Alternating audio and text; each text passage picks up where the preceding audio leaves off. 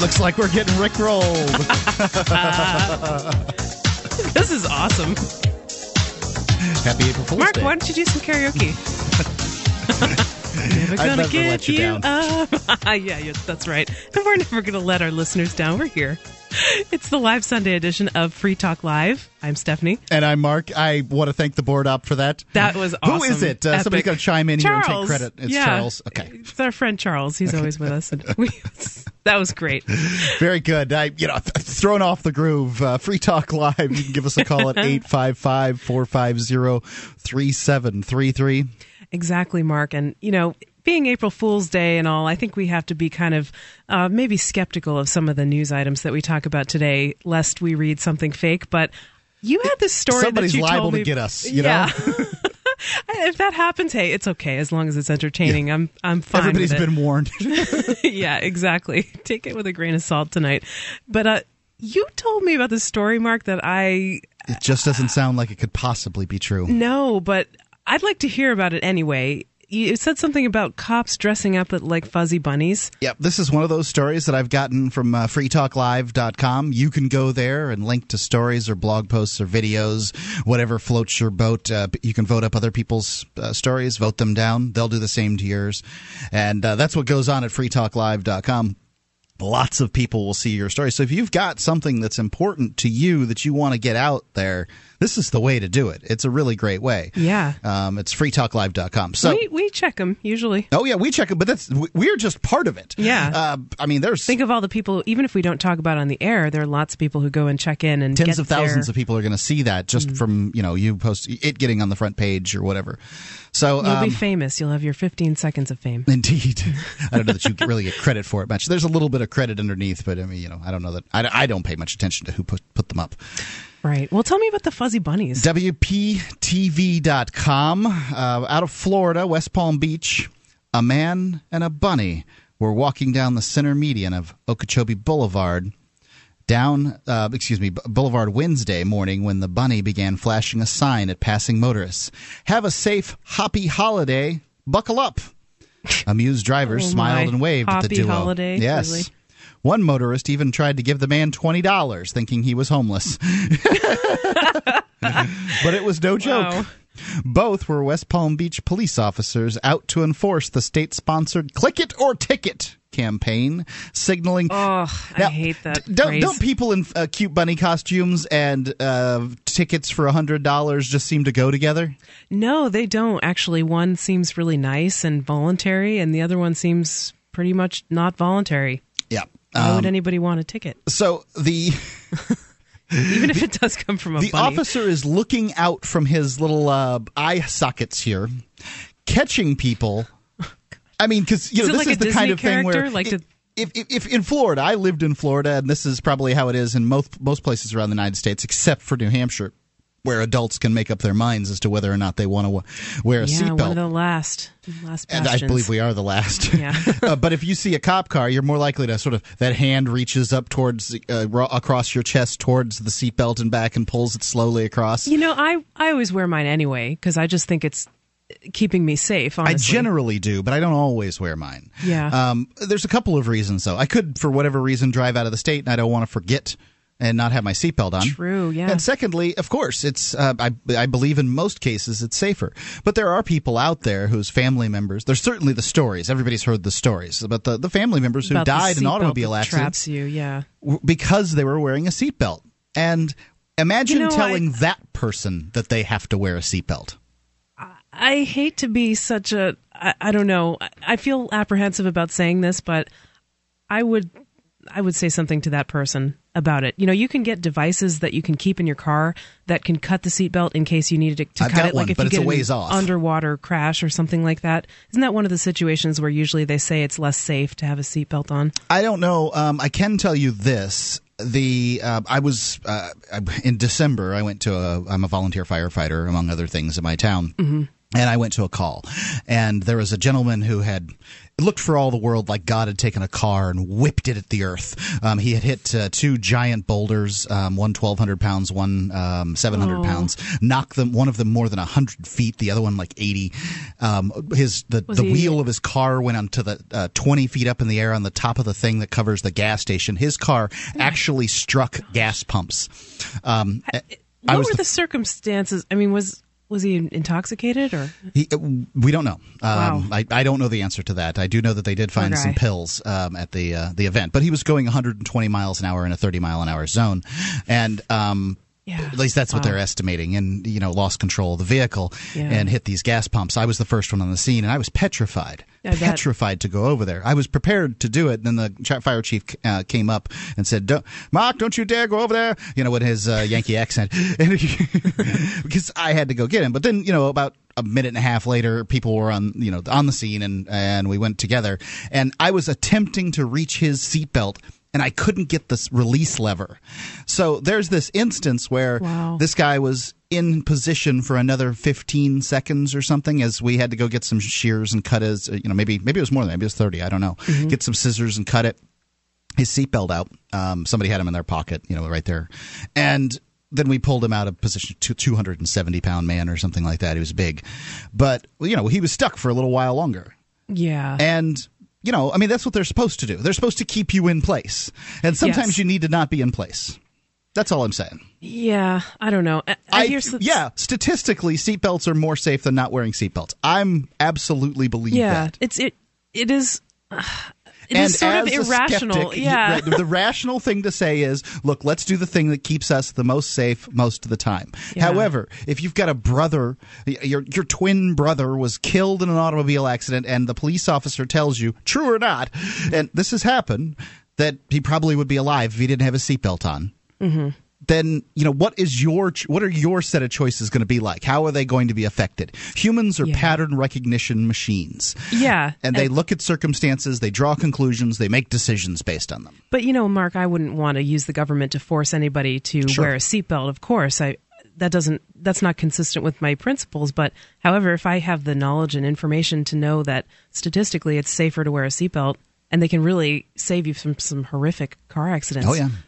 I think I would like to tell other people about that. I'm telling you as a firefighter, wear your seatbelt. I'm telling you. But I'm not going to say that there aren't instances. There's this off chance. And, if you've got the story of the off chance, you can give us a call. Or the story of the chance where, where wearing a seatbelt saved your life. I'd be interested in hearing it. Yeah, I'd like to talk with some of those people, too. The bunny rabbit is looking out of his eyes. He's got a little walkie-talkie to his face, little what do they call it? Microphone, the little Janet Jackson thing. He's in control, right? And he's just talking. Picturing this, it sounds ridiculous. He's talking to his police friends down the road about the cars that he sees without seatbelts on, because this is essentially how you'd have to work this with the seatbelt thing.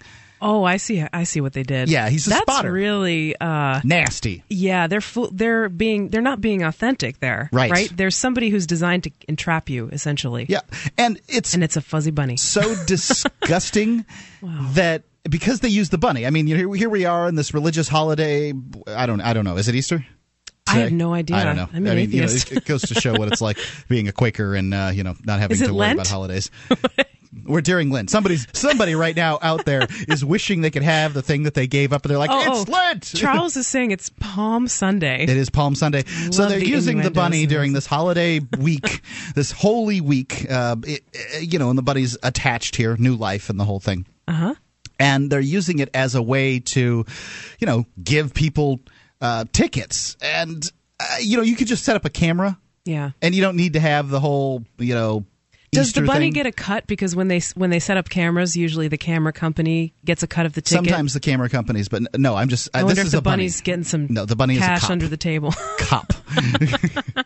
Cop acting as a spotter so that he can wish you a happy holiday weekend and give you a nice fat ticket. Nasty. Bad bunny. This is Free Talk Live. You can call us at 855-450-FREE with your seatbelt stories or whatever's on your mind. This was stopped in California in 2010 for being breathtakingly dangerous, but in Florida it's been pretty successful just in the last 2 hours. 50 motorists were cited. There's more coming up. It's Free Talk Live. every age, a technology is created that upends the foundations of society.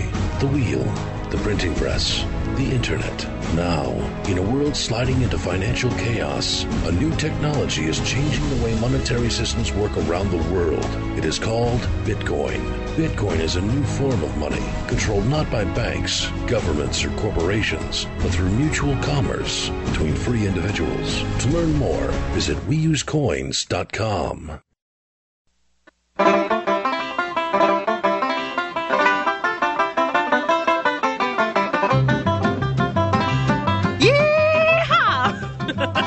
It's Free Talk Live. Hey, I don't know what you're making fun of. This is the kind of music America was built upon. Hard-working, sober-minded Americans came up with this music. This is the kind of music that they went courting to. And I've got to say, I've got deep respect for this kind of banjo music. That's great. Deep respect.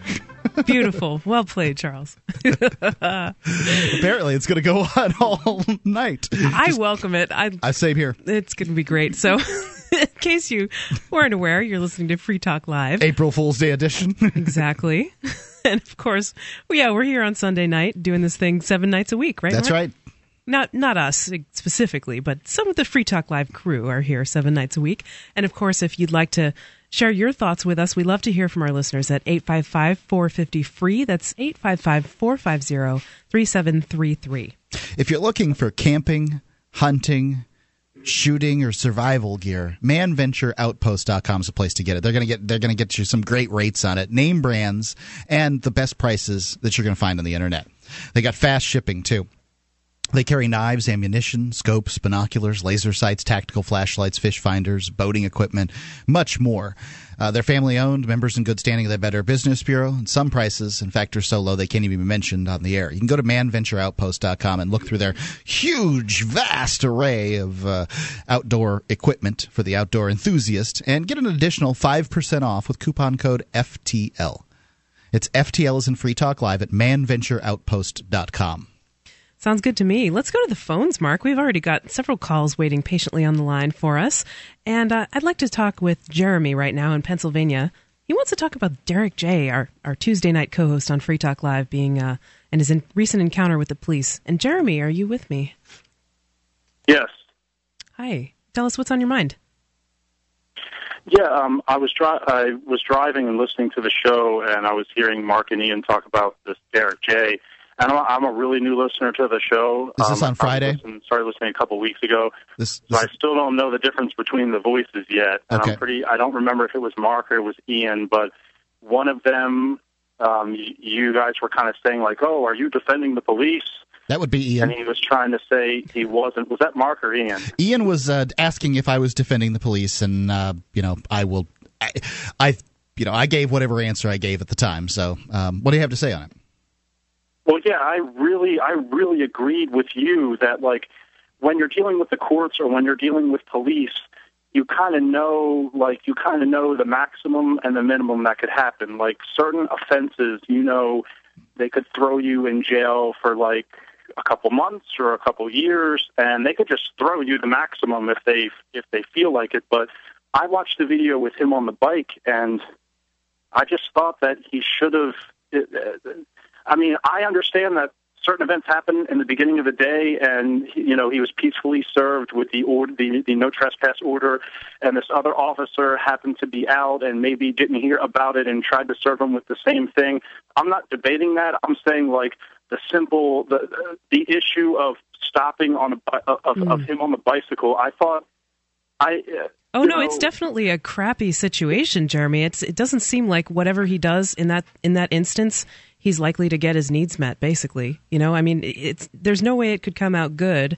Although I think if I were in that place, I would probably choose to stop, because I want to make it easier on myself if possible. Let's give a picture for those that haven't seen the video. Derek J. was on a bicycle, and he had just been served with some papers like a half an hour before that, and the officer was trying to pull him over, likely to serve him with those papers. In fact, that's what it was about. Okay. But the officer didn't know that he had been served, and he was basically I'm not going to go so far as to saying refused to pull over, but it was darn close to refusing to pull over. So the officer's pulling up beside him, sirens flashing, signaling for him to pull over, and he's, saying that he's going on home, which is really only, another 100 feet on. But the officer gets out of his car, pulls over, runs up beside him. He still doesn't stop, and then the officer tackles him and shoves his baton into the spokes of the tires. And I hate to see that too. I know that Derek saddens me. Wants to show, it's like the old Monty Python sketch from I can't remember which one it is, The Meaning of Life or the Holy Grail. Okay. And where King Arthur comes upon the anarchist commune and he says, see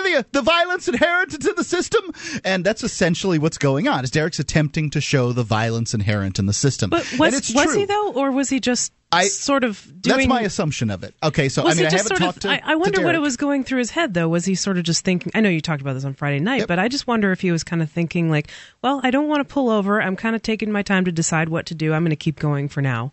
Yeah, I don't know what exactly he was thinking about. And I'll tell you, Derek is really good at coming up with some story that is different than what I was imagining he was thinking at the time. So I'm interested when he gets out of jail, hopefully sometime this coming week. Exactly what was he thinking? I want to hear the story. But I can tell you. Are you saying that you don't think he's being authentic? No. The last time I thought something would have been going through his head. He had a different story, and his internal narrative was different than what I thought it would be. So you're curious to get his perspective. Basically. Indeed, I am. I'm curious to know what his perspective is. But here's the truth of it: if the guy would have pulled over on the bicycle and got his little papers from the cop, he would not be sitting in jail, and all this hullabaloo wouldn't have occurred. Jeremy? Yeah, I think he kind of provoked the wrath of his police officer, and I'm not saying I'm not excusing the cop, I'm not defending the cop, but when you act like that, a police officer can go from 0 to 10 in a second. Like it's his word against yours. Like there's a time and there's a place to say like you kind of have to pick your like. I would have stopped the bike immediately. Yeah. I would have did whatever I would have put my hands on my head. I would have dropped to my knees. I would have threw the bike aside. I would have did whatever the cop said as soon as I heard the siren. And is that, are you coming from a place of like... frozen if I heard that siren. Are you coming from a place of sort of like self-preservation? Fear, yeah, sure. I think that's what really these instances provoke in people. Yeah, I don't... a guy in a car with flashing blue lights comes up behind you, and you had better pull over. Well, clearly both people are feeling afraid in that situation, right? Because I think cops probably feel some amount of fear, right? When they're not, they don't know what a person's going to do. In this case, they knew Derek, but in general, if they try to stop somebody and this person doesn't stop, they probably start to feel a little bit, their heart pounds a little bit, they feel scared. Well, I think that I don't know whether the cop was scared for his life. I'm just trying to... I think he was scared for his ego. Okay. I read the news story that came out after this, and it was a short little blurb, and frankly, the Keene Police Department sounds silly. They can't get a guy on a bicycle to pull over for them. And it just makes them sound like a ludicrous bunch of clowns. And I'm sure that that's what the concern is from... imagine the ribbing you get going back to the police station if you... follow some guy for several blocks on a bicycle with your sirens on and you can't get him to pull over. Well, you can't ram him. Especially what do you do? A gay guy, and I think there's a little bit of that at play too. A little gay guy with a fedora on, and it's a pretty comical situation, and that doesn't, this is a group that sort of, uses its respect, if you want to use that term, or fear. Fear is its currency. That is essentially how they get people to work with them. These cops are just saying desperately, "Hey, listen to me, respect me, obey me," and they're saying that in a way that I think hurts other people. And Jeremy, thanks for the call. I have to let you go. This is Free Talk Live. 855-450-FREE is our number. Phones are loaded up, and I'd like to hear what you have to say. Stick around. There's more coming up.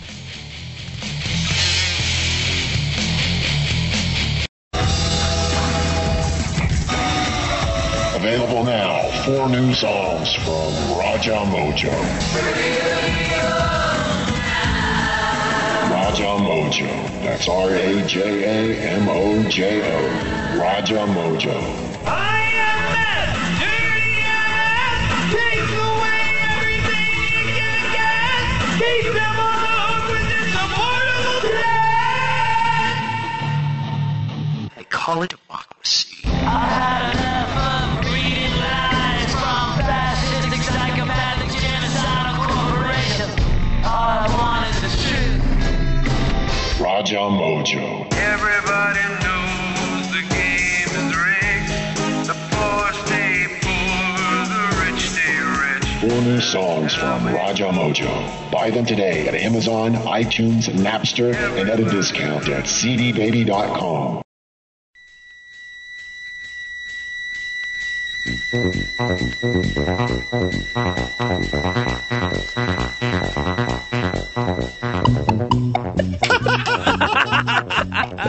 I like that noise. Shh, I want to hear it.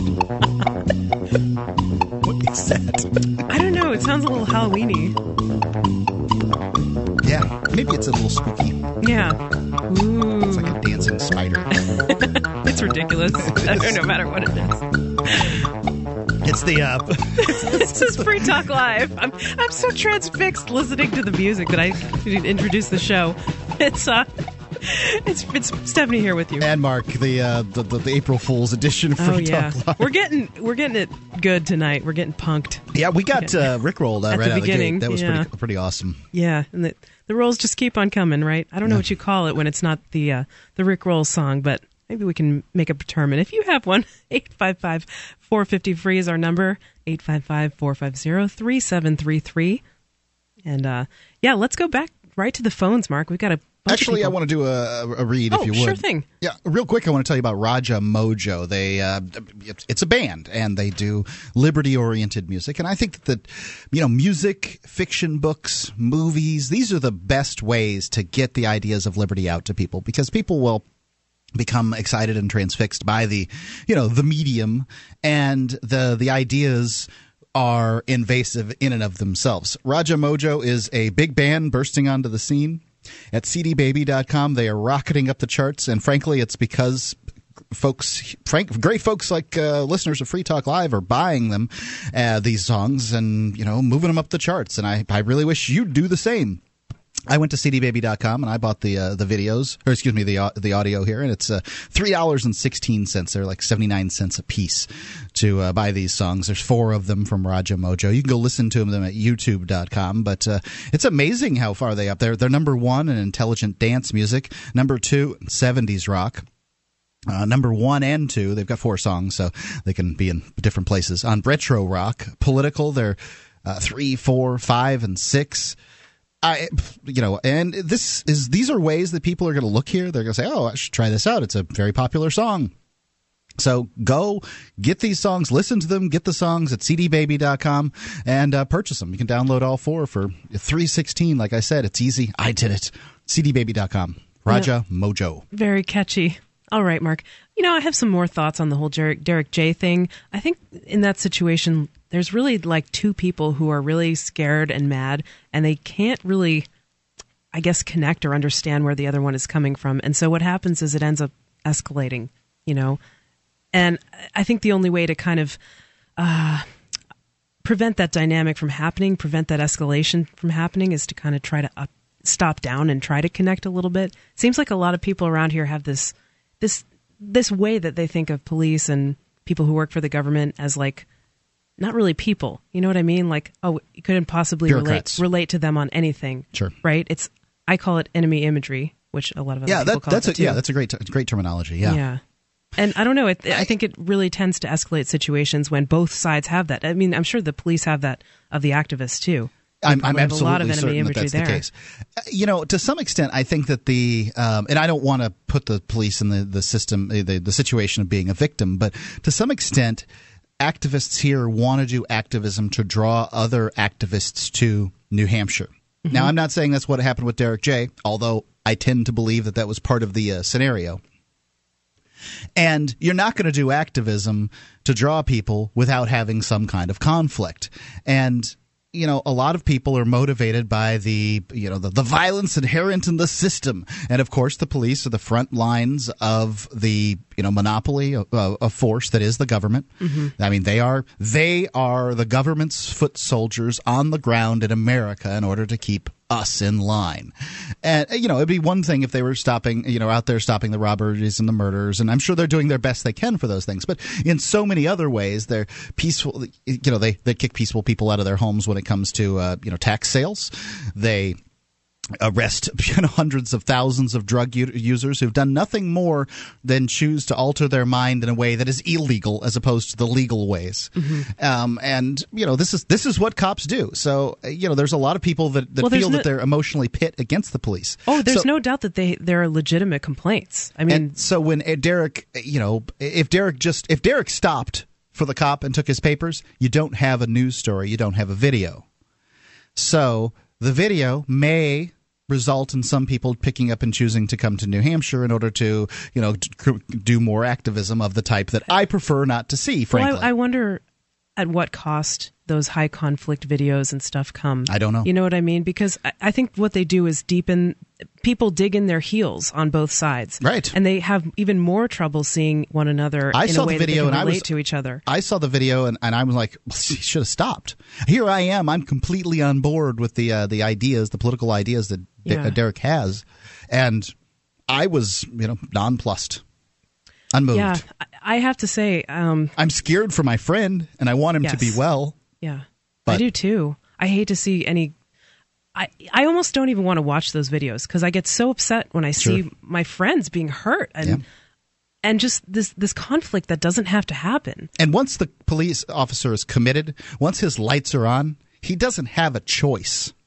He does. He has to go forward. He always has a choice. He has a choice, right? He always has a choice, but he's committed to that. He's committed. Yeah, mentally. Mentally, and it's really his job. I mean, what is it going to be like? What's it going to be like him going back to the lieutenant and saying, yep, that guy on the bicycle got away from me. I didn't want to use violence against him. What? Yeah. Huh? He's trying to balance that. He wants to be respected and wants to keep his job, I'm sure. All those there's things. A lot of pressure on. And as I understand it, this officer was not one of the bad guys, Well, he's made into a bad guy now, I think, by all these things that portray him as evil or bad, right? Yeah. And I think, honestly, what you said about activism, not there not being a story unless there's some conflict, I disagree with that. I think that what I try to do personally is I don't mean that all conflict activism. Resolution. I mean, I think we could all benefit from learning more about conflict resolution and how to de-escalate these kind of situations rather than sort of trying to saying, well, I'm not going to convince this police officer because he's far beyond hope or whatever. I'm just doing this for all the other people who might be watching. And yeah, that might work to attract some people, but what if you embrace conflict resolution instead? I'm all for it. To me, the idea doesn't mean like working within the political system or anything, because I don't espouse that either. But I don't know. We do have some calls, Mark. But okay, let's take them. Okay, let's go back to Taryn. He's calling from Georgia. He wants to talk about seatbelts. And Taryn, are you with us?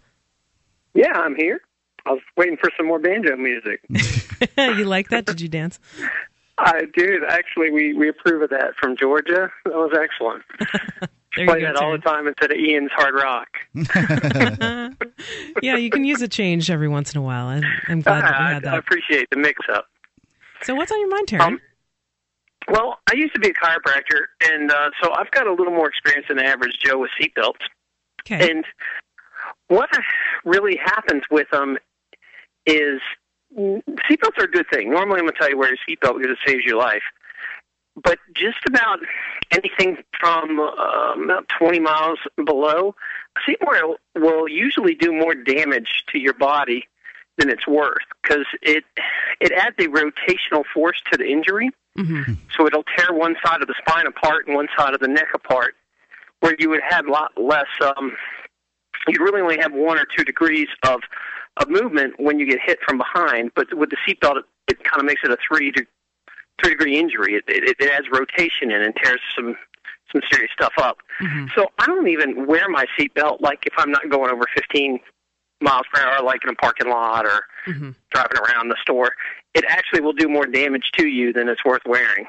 Well, that makes sense, and I really appreciate your perspective as somebody who really understands the mechanics of the anatomy and stuff. But it seems like in most situations, at least when I'm driving, 15, rarely under 15. Yeah, it's usually over 20 or 30. I've heard a lot of people in New Hampshire then say... you should definitely wear one. I mean, it'll keep you alive, but what I'm trying to say is if you're just piddling around, it should never be illegal. Like, I should be able to kill myself if I want and not wear a seatbelt, but the flip side is common sense. They actually do more damage at low speed injuries than they're worth. Great to know, Taryn. Thank you so much for the call. I appreciate your expertise. This is Free Talk Live. There's more coming up. Call us at 855-450-FREE if you have thoughts you want to discuss. And stick around. There's more on the way.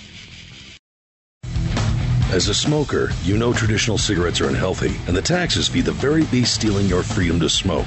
That's why the Vapor Station offers an assortment of electronic cigarette kits. Each rechargeable, refillable kit is an effective, affordable alternative to smoking. No combustion, no tar, no foul lingering odors, and no smoke, secondhand or otherwise. Just inhale pure enjoyment and exhale vapor. Take a puff just about anywhere without getting hassled.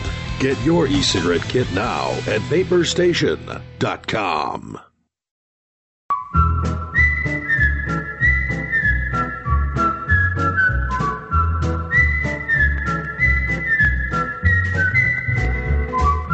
Free Talk Live. I love that show. Welcome back to the show. I don't want to have any confusion there.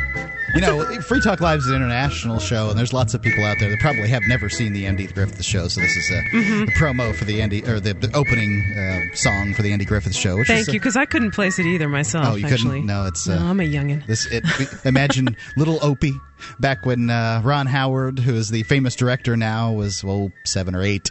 You know, walking down the road with his fishing pole over his shoulder, skipping rocks and that kind of thing. Sounds like a fun life. And if you want to have some fun tonight, you should give us a call at 855-450-FREE. Bring up whatever's on your mind. Mayberry certainly was idyllic. Sure thing. So, Mark, we've got a lot of calls on the line. I want to take some more of them. Sure. Real quick, I want to tell everybody about archives.freetalklive.com. You can go there and download, for free. Voluminous. Yeah, it's just incredible. You can get every show that we have available to you for the last 5 years at archives.freetalklive.com, completely free. Free Talk Live has the biggest repository of archives on the internet. I don't know if that's... I wouldn't be able to... I haven't checked all the other shows, but we certainly have a lot of them. NPR probably has a lot of free shows, too. Yeah, I wonder if they go back that far, but yeah. They're not going to be advocating complete liberty in your lifetime, though. No way. Let's see what Frank in New York is advocating tonight. Frank, are you with us? Good evening, Stephanie and Mark. How are you doing up there? All is well. That's good. We're rainy down here in New York. Rainy and chilly. Better bundle up in your home with a nice little... Absolutely. Yeah. Yeah, it's interesting. The only thing is, when I heard the story about, the police following the bicyclist, the activist... You mean Derek J.? Yeah, Derek J. I mean, what's kind of sad about that? There's a lot of energy spent on that when there could be other more important and practical bits of activism. What were you know what I of? mean? And I have to tell you, I like the idea of the Shire being the Free State Project and everything, but you guys have a lot of nasty police up there and putting people in jail for very little cause. I mean, it kind of goes against the whole, Free State Project. I mean, listening to that, I would say, it doesn't seem to be too free up in New Hampshire, and but enough said about that. Let me address it. Let me address it. I don't think that our police are any different. In fact, I'd say that generally Keene cops are better than most, more professional than many in many places. And for one reason, they're used to being filmed. Secondly, they have requirements as far as education that is higher for them. But if you try not stopping for a police officer on a bicycle and see what happens to you anywhere. I mean, I don't think that it's any different anywhere. No, you stop in New York. I mean, I have to tell you, when I ride my bike along the Hudson River on the bike trail, and, there's certain stops where the police have their, little, where their cars are stationed in the traffic lights. You always stop, and if they come up and ask you to stop or something, you do it. I mean, it's kind of more from a public safety thing. But what's interesting, if he was served with papers prior to that, then, the cop should have known about that in a sense. But on the other hand, I also know that maybe it's different now in Keene, but 20 years ago, especially in the wintertime, a lot of affluent people would go to Keene to do skiing and all sorts of things. Mm-hmm. So the police were very kind of open and liberal, provided people weren't drinking and driving and stuff. They were kind of aware of, the economy and aware of the fact that there were a lot of, revelers and skiers and people that were, kind of maybe not as serious as they would be in their day-to-day life. Cutting loose. Yeah, and the police were very careful about that. They were very aware of that, and they didn't hassle a lot of people. So some people had I've heard privilege, over the last basically? year, the police in New Hampshire seem to be kind of aggressive and, doing things that really impinge upon the freedom of the people. And as I said, I don't think that's the best way to sell, the Free State or the Shire. But the issue I wanted to talk I agree, about, Frank. Wait, hold on a second. I'm sorry, go ahead. I pretty much agree with you, and I think that it's because of that enemy imagery that we talked about before. It's because I don't think the cops are any different than they've ever been here. I just think that they're being focused upon, and therefore, they're put into situations, and what normal cop work, which isn't particularly pretty work, is being shown. We need to get like a good mediator in here. I think that would probably help. Anyway, Frank, continue on. Your other point. The issue I wanted to discuss was the Iran-Iraq situation. Sure. And the fact that now I believe the Enterprise Battle Group is linking up with the two other carrier groups, around the Straits of Hormuz. And it's very, very dangerous. In fact, if the United States, NATO, Israel attack Iran, Iraq is going to come in on their side. Even though they were enemies 20-some years ago when they fought each other, the point is the whole situation is going to erupt. And it's certainly not worth, attempting to take out or destabilize a country of 86 million people that have a legal right to their nuclear research and their nuclear power program. Just because a country that has over 640 thermonuclear weapons in the region feels threatened by that. Right, and also what is Russia going to do? What are China going to do? Arsenal to understand that it's a dangerous world, and maybe we better stabilize the region instead of destabilizing former Arab allies and countries that but is there anything that do have a right to exist in the region. But Frank, do you think, are you advocating the U.S. going in and, quote, stabilizing the region? What does that mean? Do you think? No, we're not stabilizing the region. We're destabilizing the region. Well, right. That is what is happening right now. But are you correct? Are you advocating some proactive? That's what happened with Saddam Hussein, taking him out, who had nothing to do with 9/11. It's the same thing that George Herbert Walker Bush did in the first Gulf War of 1991. I think we're in agreement about that, Frank. I just want to know if you. Frank, I'd just like to know if you advocate the U.S. taking some kind of action to, quote, stabilize the region. Like, what did you mean? No, heavens no. Let the neighbors, let the citizens in their neighborhood deal with that. Yeah. No one gave us the mandate to be a big international policeman that actually violates the rights of the countries, their territorial sovereignty, the right to political determination. And just because, one country in the region that's been usurping many things and resources in the region violates international law with impunity, just wants us to go over and do their job. It's not worth it. It's time for the U.S. and NATO to pull out of the region. And there you go, Frank. Well said. Thanks for the call tonight. Appreciate your thoughts. Bye-bye. I was watching. I'm probably the military channel watchingest Quaker in America. I love to watch the military channel, and I just look at all the things that basically the United States military has in these stories and stuff like that. And do you feel stressed out when you do that? Sometimes. Okay. And just wondering. I was watching. I think it was I believe it was the captain of the Enterprise, this Nimitz class aircraft carrier, one of the largest structures man has ever created, floating on the water, and these battle groups. And his terminology that he used is, when this thing comes into a region, it projects peace in a 400-mile radius. Wow, some double speak. Projects peace. Projects peace, as if threatening your neighbor is peace. I just no, now not. I get.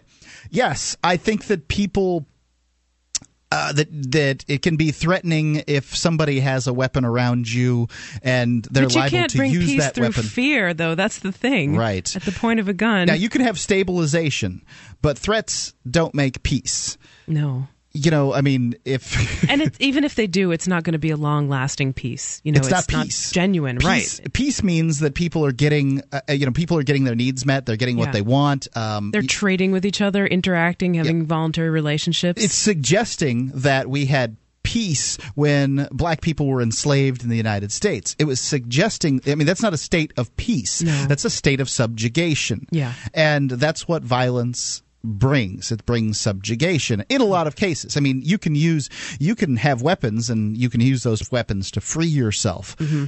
I would say that somewhere in the course of human events, being generous, maybe 10% of the conflicts have been about freedom and that kind of thing. But most of them seem to be powers going after each other for no good reason. Yeah, most of them are religions and governments, and sometimes they're one and the same, having these conflicts. Let's go back to the phones. We've got a call on the line from Missouri. Dan's with us, and he'd like to talk about Trayvon Martin. Dan, are you here? Yeah. What's on your mind? You guys have been talking about people's perception of the police departments around the country, and I believe the police departments draw that attention and that impression on purpose. In particular, one miscarriage of justice in Sanford, Florida right now, where there was the shooting of the neighborhood watchman where he shot a... Dan, we've been talking about that a lot on the show over the past couple of weeks. I'd ask you to hold your thoughts because I want to hear what you have to say. And if you want to say something, 855-450-FREE is our number. Trayvon Martin or anything else that's on your mind. It's on Free Talk Live, and there's more coming up. Hi, I'm Mark Craighead, founder of Crossbreed Holsters. Are you looking for a concealed carry holster? Crossbreed Holsters is the home of the world-famous Super Tuck, the most comfortable concealed carry holster on the market today. Try one out and see how truly discreet and comfortable carrying concealed can be, and find out why we call it the ugliest holster you'll ever love. We are the standard others try to imitate. Get the original. Get your Super Tuck at crossbreedholsters.com. Again, that's crossbreedholsters.com.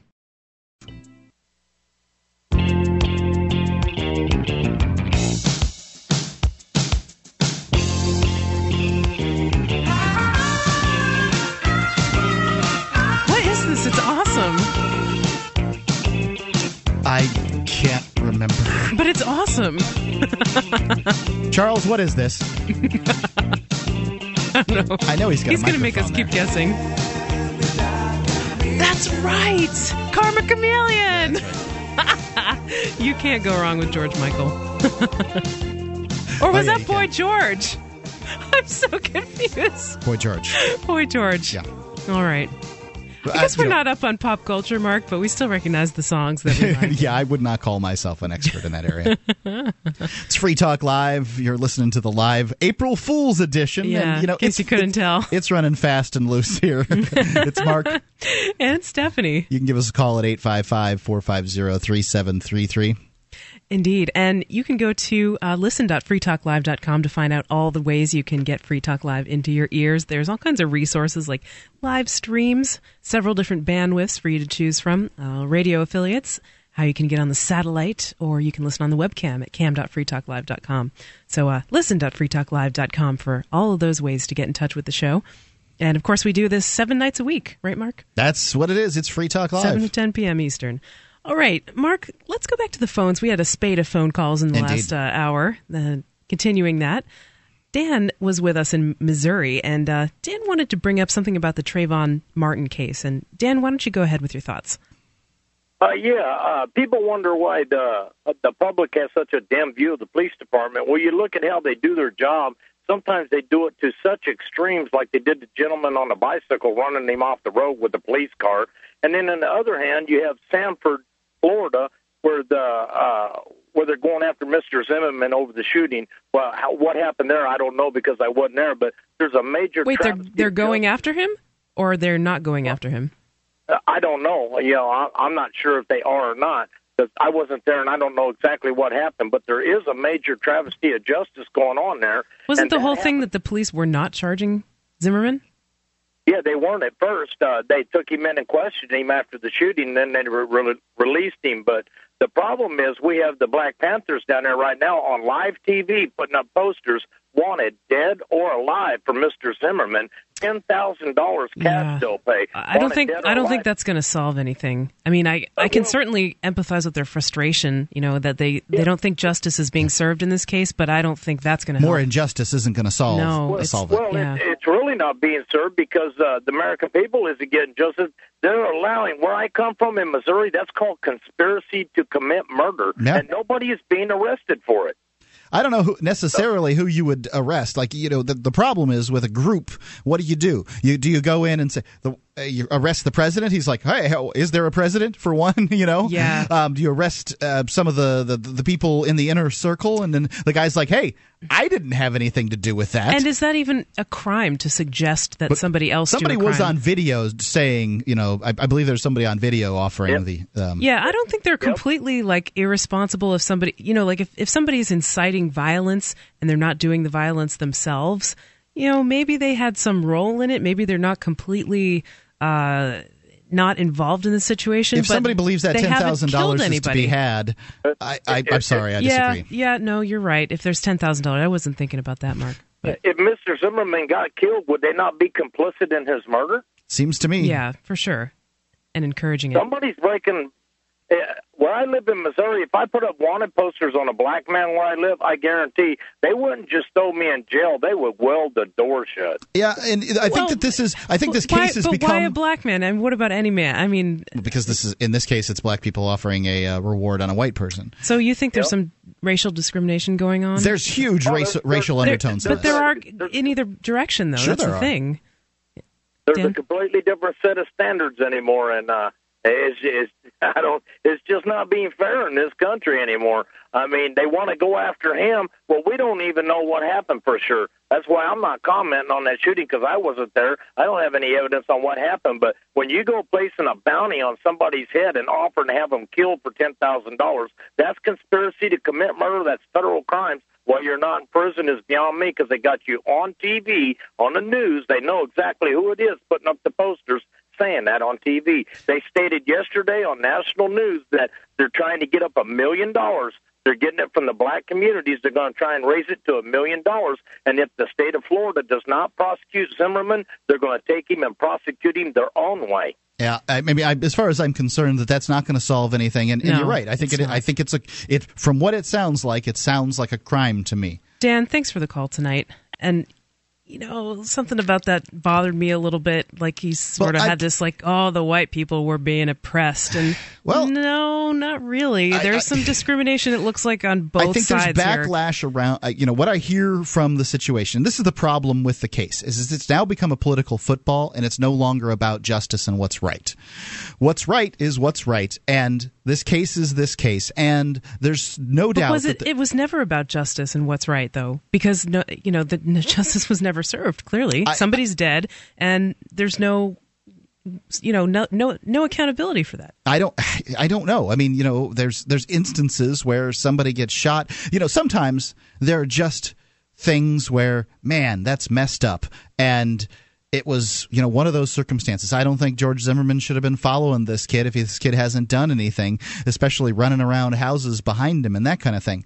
But I don't think that Trayvon should have jumped out and gone after him if that's what he did. And I don't know. I mean, there's so many different conflicting stories, and I think we all have to sit back and wait for the truth on this circumstance. But to me, it may never come out. It's about the undertones. And one thing's for certain. Black people in the United States feel like there's a different set of rules for them. I think the statistics objectively argue that. They feel like they're not going to get justice, and that sometimes that they can be treated worse than white people, and it's okay in the eyes of the judicial system. They feel that way. A lot of white people feel like, hey, whoa, I didn't have anything to do with this. I promise you, I've never owned any slaves, and I've never subjected any black people to anything bad I can think of.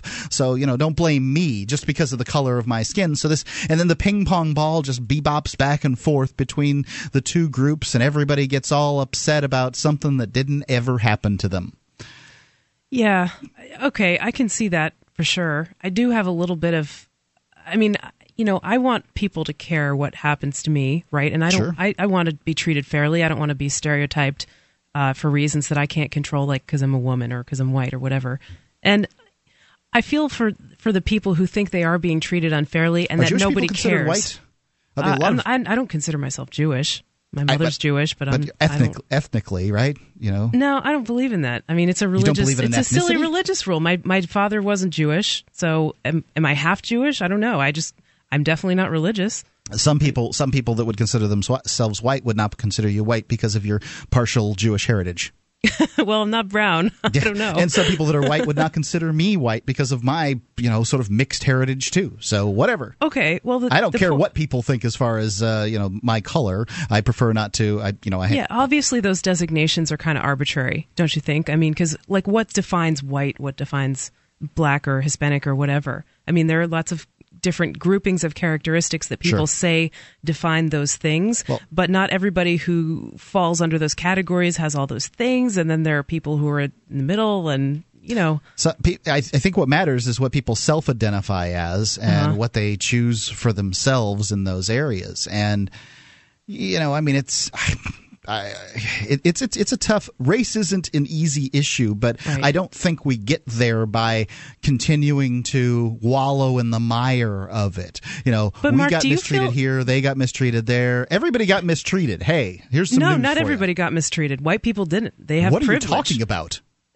Look, history. Hey, 400 years ago, my ancestors were killing good. Native Wait Americans a second. and 400 owning years slaves. ago, my ancestors were good for nothing but bearing the bastard children of the overlord and fighting his wars. The fact is, slavery has been rampant. Slavery was the static. But black people were enslaved by the white people and by the government. I've never owned any slaves, and I don't have. No. There's nobody alive in America that owned anybody else. So it's talking true. about that doesn't really solve anything. It's true, but pretending it doesn't exist doesn't solve anything either. All I'm saying is I care that people get treated fairly, and I think in order to stop that, we have to be actively anti-racist and against it. I think that, if you keep on bringing it up, the wounds never heal. It's Free Talk Live. Let us know what you think. Here on Free Talk Live, we've been pretty excited about the Bitcoin. It's a decentralized, free market digital currency. You can learn more about it at weusecoins.com. But if you already have some Bitcoins and you'd like to spend them, you can spend them at spendbitcoins.com. When you spend Bitcoins on Amazon via spendbitcoins.com, Free Talk Live gets a cut. Or if you're an Australian trying to figure out how to buy Bitcoins, you can buy them with cash at au.spendbitcoins.com. Once again, that's spendbitcoins.com.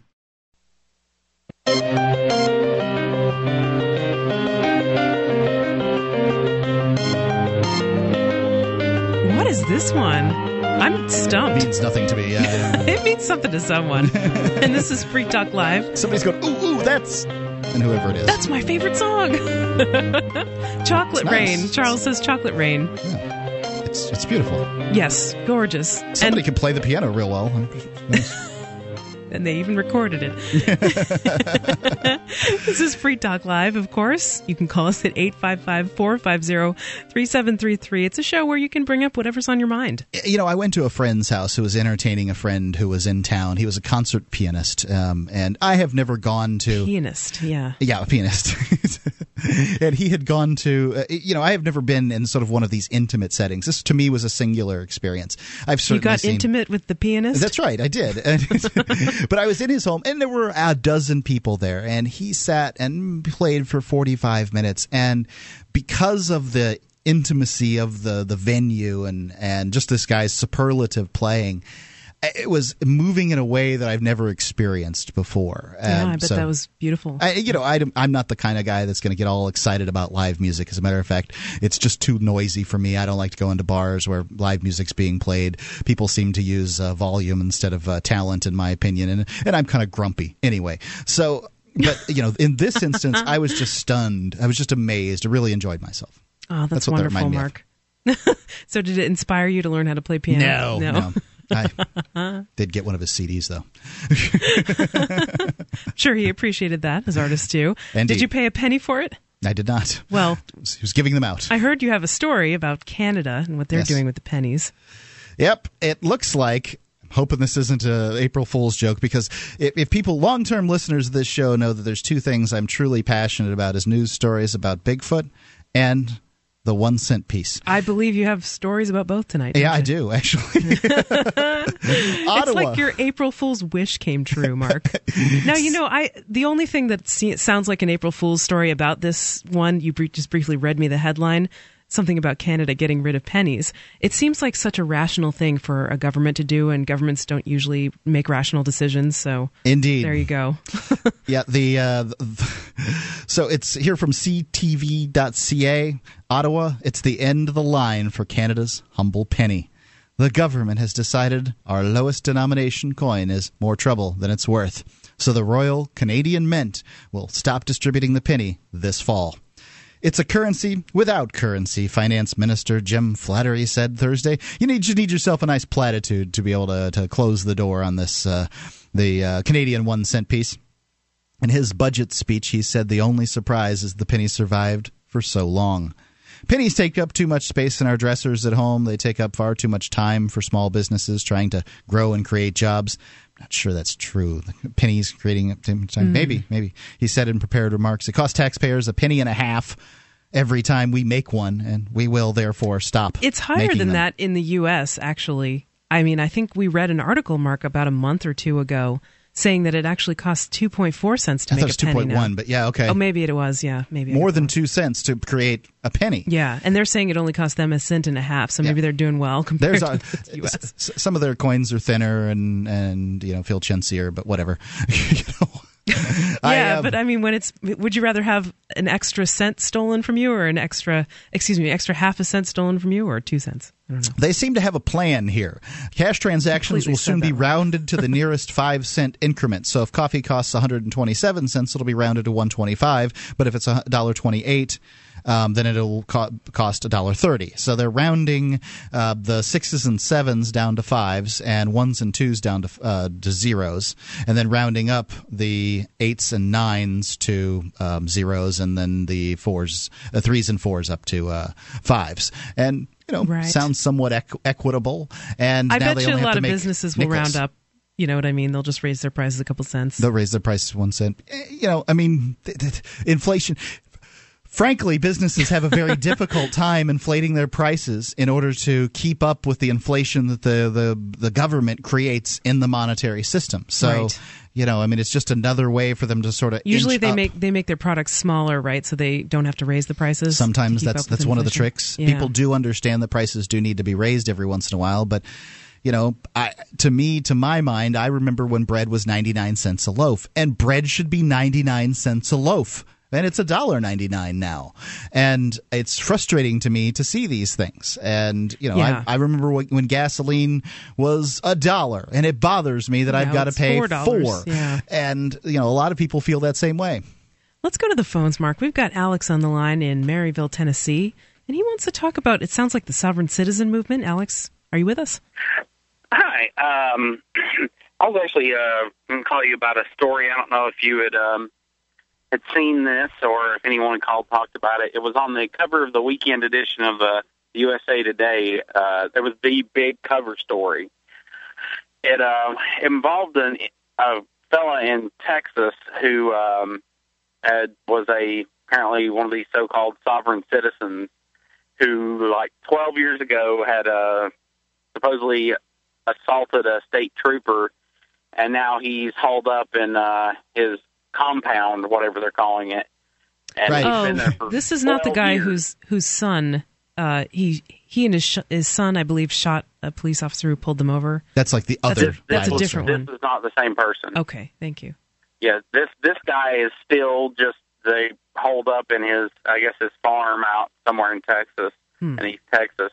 But basically, the story was just trying to use it to stoke up fear about the sovereign citizen movement. Right.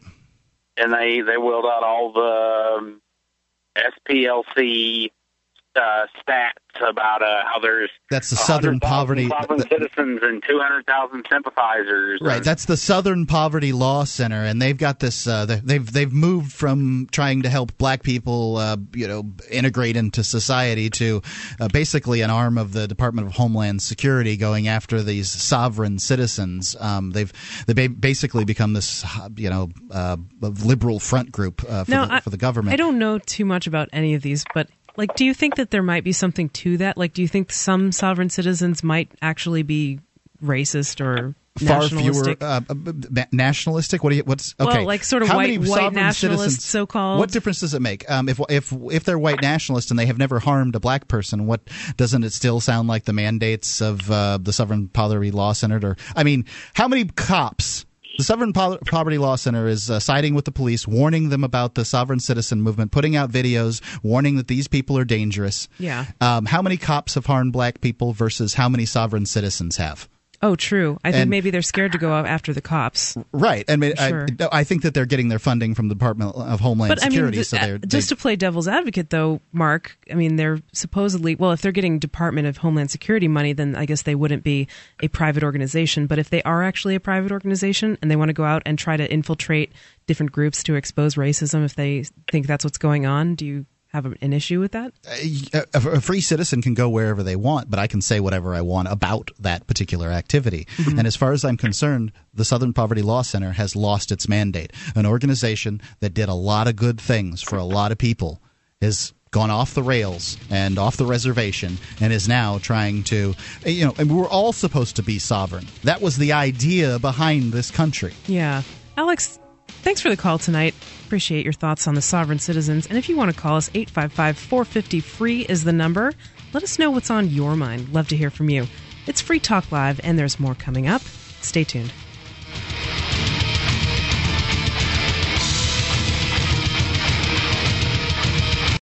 Hello, my friends, and welcome to a 30-second edition of Verbal Surgery. I'm your verbal surgeon, Tim A. Cummins, here to radiate your brain for maximum gain. And let me tell you, my friends, get on to the verbalsurgery.com train. Come check it out. Listen to this podcast, and you will feel better right now because you are awesome. Looking forward to seeing you at verbalsurgery.com. Take it easy, baby. Awesome.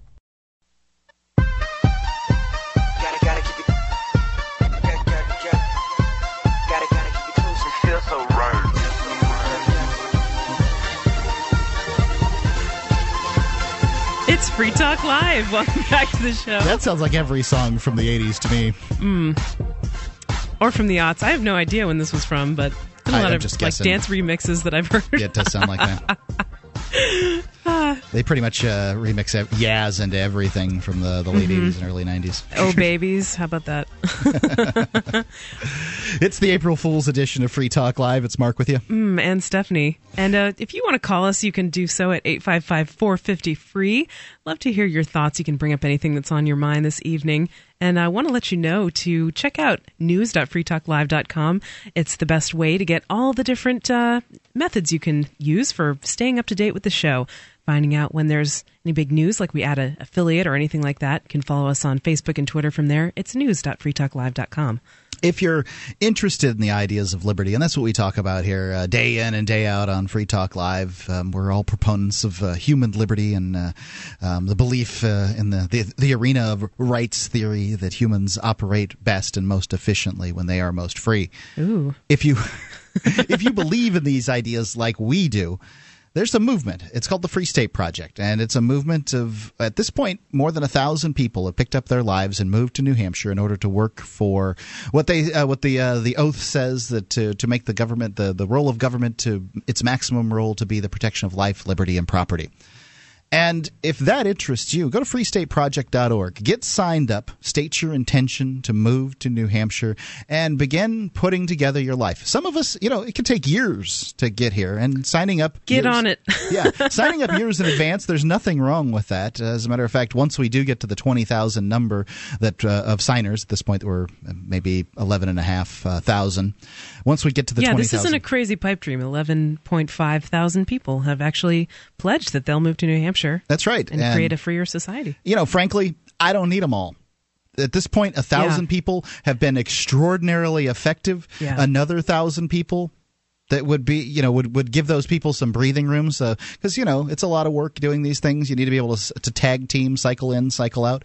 And, 1 or 2 more thousand people, that's going to be all that it takes to, at this point in New Hampshire, there are some amazing things that happened. A more liberty-oriented media coming out of New Hampshire than any other place on the globe. Yeah. There is a libertarian veto in the New Hampshire General Court, its state house version. And, these are amazing things. It's freestateproject.org. You want to find out? You want a taste test? Come to PorkFest. I was going to say, if you're liberty curious, go to PorkFest. Liberty curious. Yeah, that's my favorite phrase. You can get away with that one. Why can I get away with it? FEST.com because your voice is so sultry. You sound great when you say it.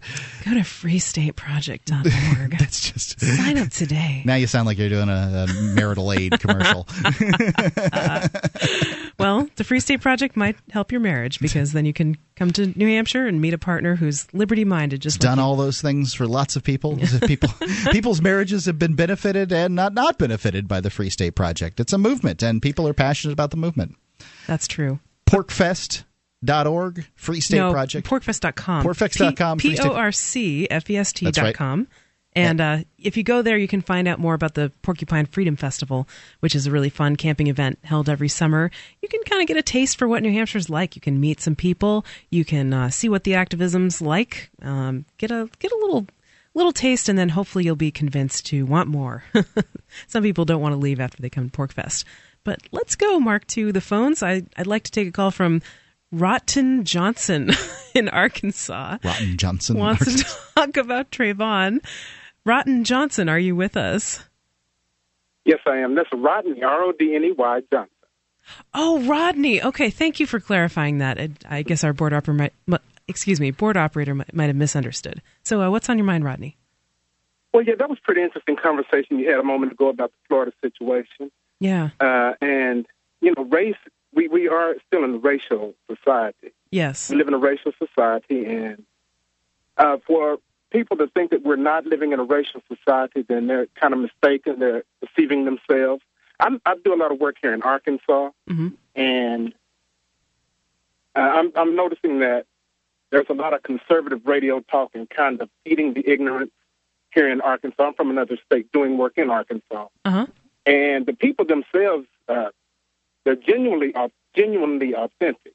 They're good people, but if they only hear one side, then they don't have any basis on which to form an opinion. Sure. Yeah, can you explain a little bit more about that, Rodney? Because I'm curious what you think, what are some of the misconceptions that you hear from the conservative talkers? Well, this is a very conservative state, and as you know, it's a red state. I'm from a red state, but I'm very progressive, and it's almost as though the Civil War just ended yesterday or last year.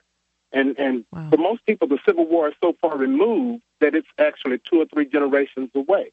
And for us to be talking about the Civil War and slavery and southern states and people's sovereign rights and all those different types of things, it's a little remote, and it should be moved more toward a progressive era, I think. Yeah. So how would you go about, seeing this post-racial United States? I've loved to see this thing, because I don't think that a little bit of melanin or caucogen or cocatin in somebody's skin should be the thing that upon which they're judged. True, but then again, you're not seeing a person for themselves. See, a lot of misconception happens when people say that I don't see color, when actually that's a mistake. I agree. You should see color and respect that color and those ethnicities and those all those different things that make a person unique, and say that is a great person. John is a great person, and then people would have, from our conversation, people would have to be confused by color. They would have to be respectful of a person based on who they are. If that makes sense. I'm not sure if it does. I don't know if it does. So, for me, because I think that the least compelling part of me, the part of me that I want people to be moved by and inspired by, is certainly not my color. I mean, it is an accident of birth, and well, it is, Mark. But it's not an accident. God does. They don't make accidents. Okay. And your color is not an accident. Well, you can't control it, right? I think maybe that's what Mark is saying. You can't control what color you are. But that's not anything that we can control. God controls all of that. Well, Take your word for it. So what do you think, I'm born Mark? as Rodney, you're born as whoever you are. Sure, and I'm not going to say that it's not true that we're not both great in who we are, but when people were so excited about Barack Obama, like it's someone's fault that they were born black, or someone's fault that they were born white, or someone's fault that they weren't born white. Well, Rodney, I want to ask you about something. I mean, I think maybe sometimes what I hear is that I hear white people who have an easy time ignoring race because they've always been able to ignore it. Because, they're not being constantly reminded as they grow up and go through life that they're a different color than most people. Whereas for black people, they're always getting those reminders. And sometimes they come in the form of discrimination. And so what do you think about that idea? Sure. Well, and I don't know an easy way to put this, but white people never have to be apologetic for themselves, for them being white. They never have to make an issue of having rights or having privilege, benefits because they are white. Yep. But we have to constantly be on our guard because America is the only society in the world that prejudges people based on what they are. You actually see that in any application that you sign and ask what you are, whether you're black, white, Native American, Hispanic, and that sort of thing. We're the only country that has all of those divisions. I think it may go on in other parts of the world, but I certainly agree with you that there is discrimination. I shared a room with an Indian guy. I'm just saying America does. Yeah. Well, but let me make this point, though. I shared a room with an Indian guy at a convention that I went to. We were trying to save some money, both of us, and ended up in the same room. And it was, neat to talk to this guy. Mm-hmm. And he was talking to me about the divisions in the country of India based on the color of the skin. Now, I can't tell the difference between the skin tones of Indians from different area, but this guy could. He was absolutely of the opinion that one should be lighter toned and that was better, and that those folks from the South that were darker toned weren't as good. And I was was stunned by this. Absolutely it's all stunned. Collectivism. And Rodney, bring him back. Yeah, Rodney, I want to, if you don't mind, hang with us, please. I'm going to put you on hold. I want to hear more of what you have to say. It's Free Talk Live, and if you have thoughts on racial issues or anything else, 855-450-FREE. Please stick around. There's more coming up. I am so excited about Pork Fest this year. Pork Fest? What's that? It's the Porcupine Freedom Festival, a fun and educational camping event put on every summer by the Free State Project. This year it's going to be happening June 18th to the 24th at Rogers Campground in Lancaster, New Hampshire. Okay, I like camping and I definitely like freedom, but my budget is tight. Tickets are only $30 for the whole week if you get them before May 1st. Well, that sounds reasonable, but what goes on there? What doesn't go on at PorkFest? There are speakers, family fun, dance parties, karaoke, a comedy roast, hiking, campfires, sports, a wedding, and all kinds of delicious food. But the part that I like best is spending time with other people who love freedom. That's sounding pretty good to me. Where can I go to learn more? Check out porkfest.com and make sure you spell pork like a porcupine. PORCFEST.com. Like what you see? Looks like a blast. Okay, I'm in. See you at PorkFest. While you're there, check out how you can become a VIP, very important porcupine, for a modest donation. See you at PorkFest.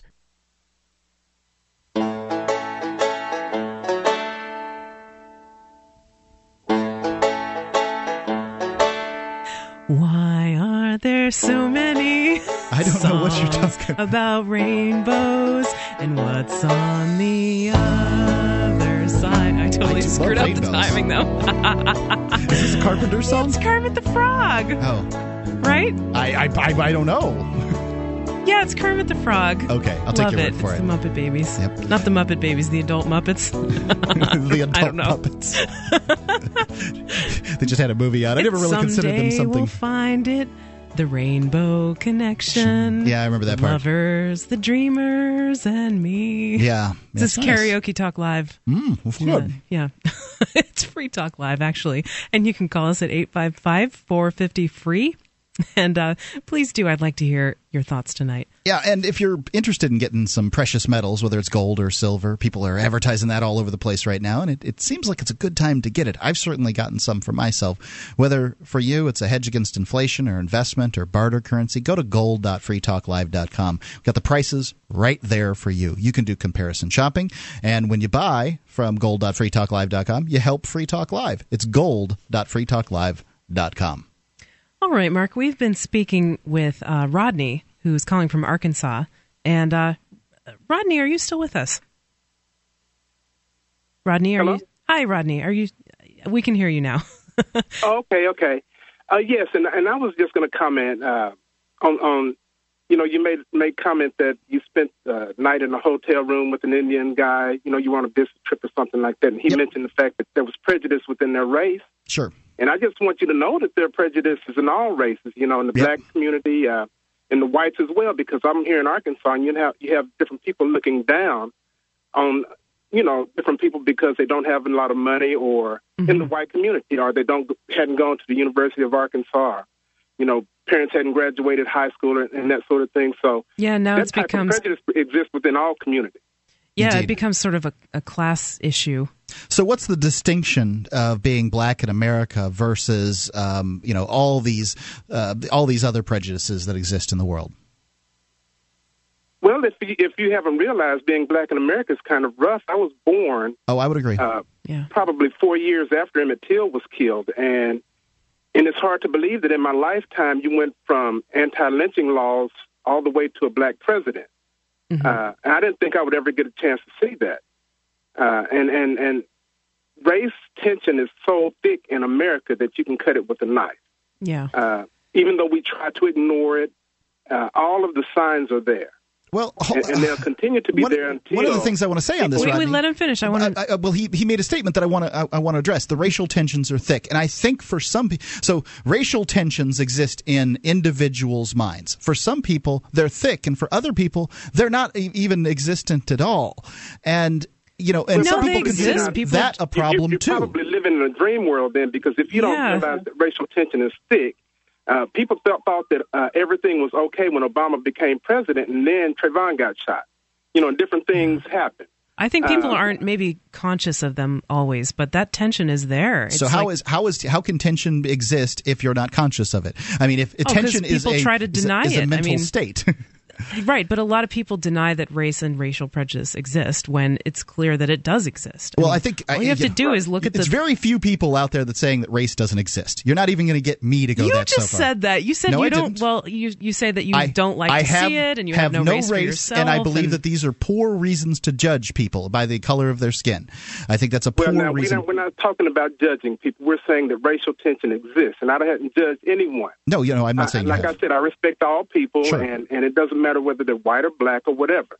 But when a person prejudges a person based on stereotypical characteristics, then there's racial tension. And that's what happened in Florida. Yeah. There was a prejudgment that took place. It seems like it. I mean, that may be part. It seems like that may be part of the case, but I think that I think that using the Trayvon Martin case as an example is difficult because it hasn't all shaken out. There's certainly plenty of instances that you can point to. And my best friend in the world is black. But he's, congratulations. He's light skinned. Yeah, right. Big deal, right? And this is kind of how I think about it. But he's light skinned. Do you, Mark? Here's the problem, because you had to categorize that by saying, I have a black friend. He's light skinned. Well, I want to tell a story, and that's why I was telling it. And that sort of thing. I'm glad you have a friend. Right, but I haven't jumped in with my story yet. And I understand how people will often say that.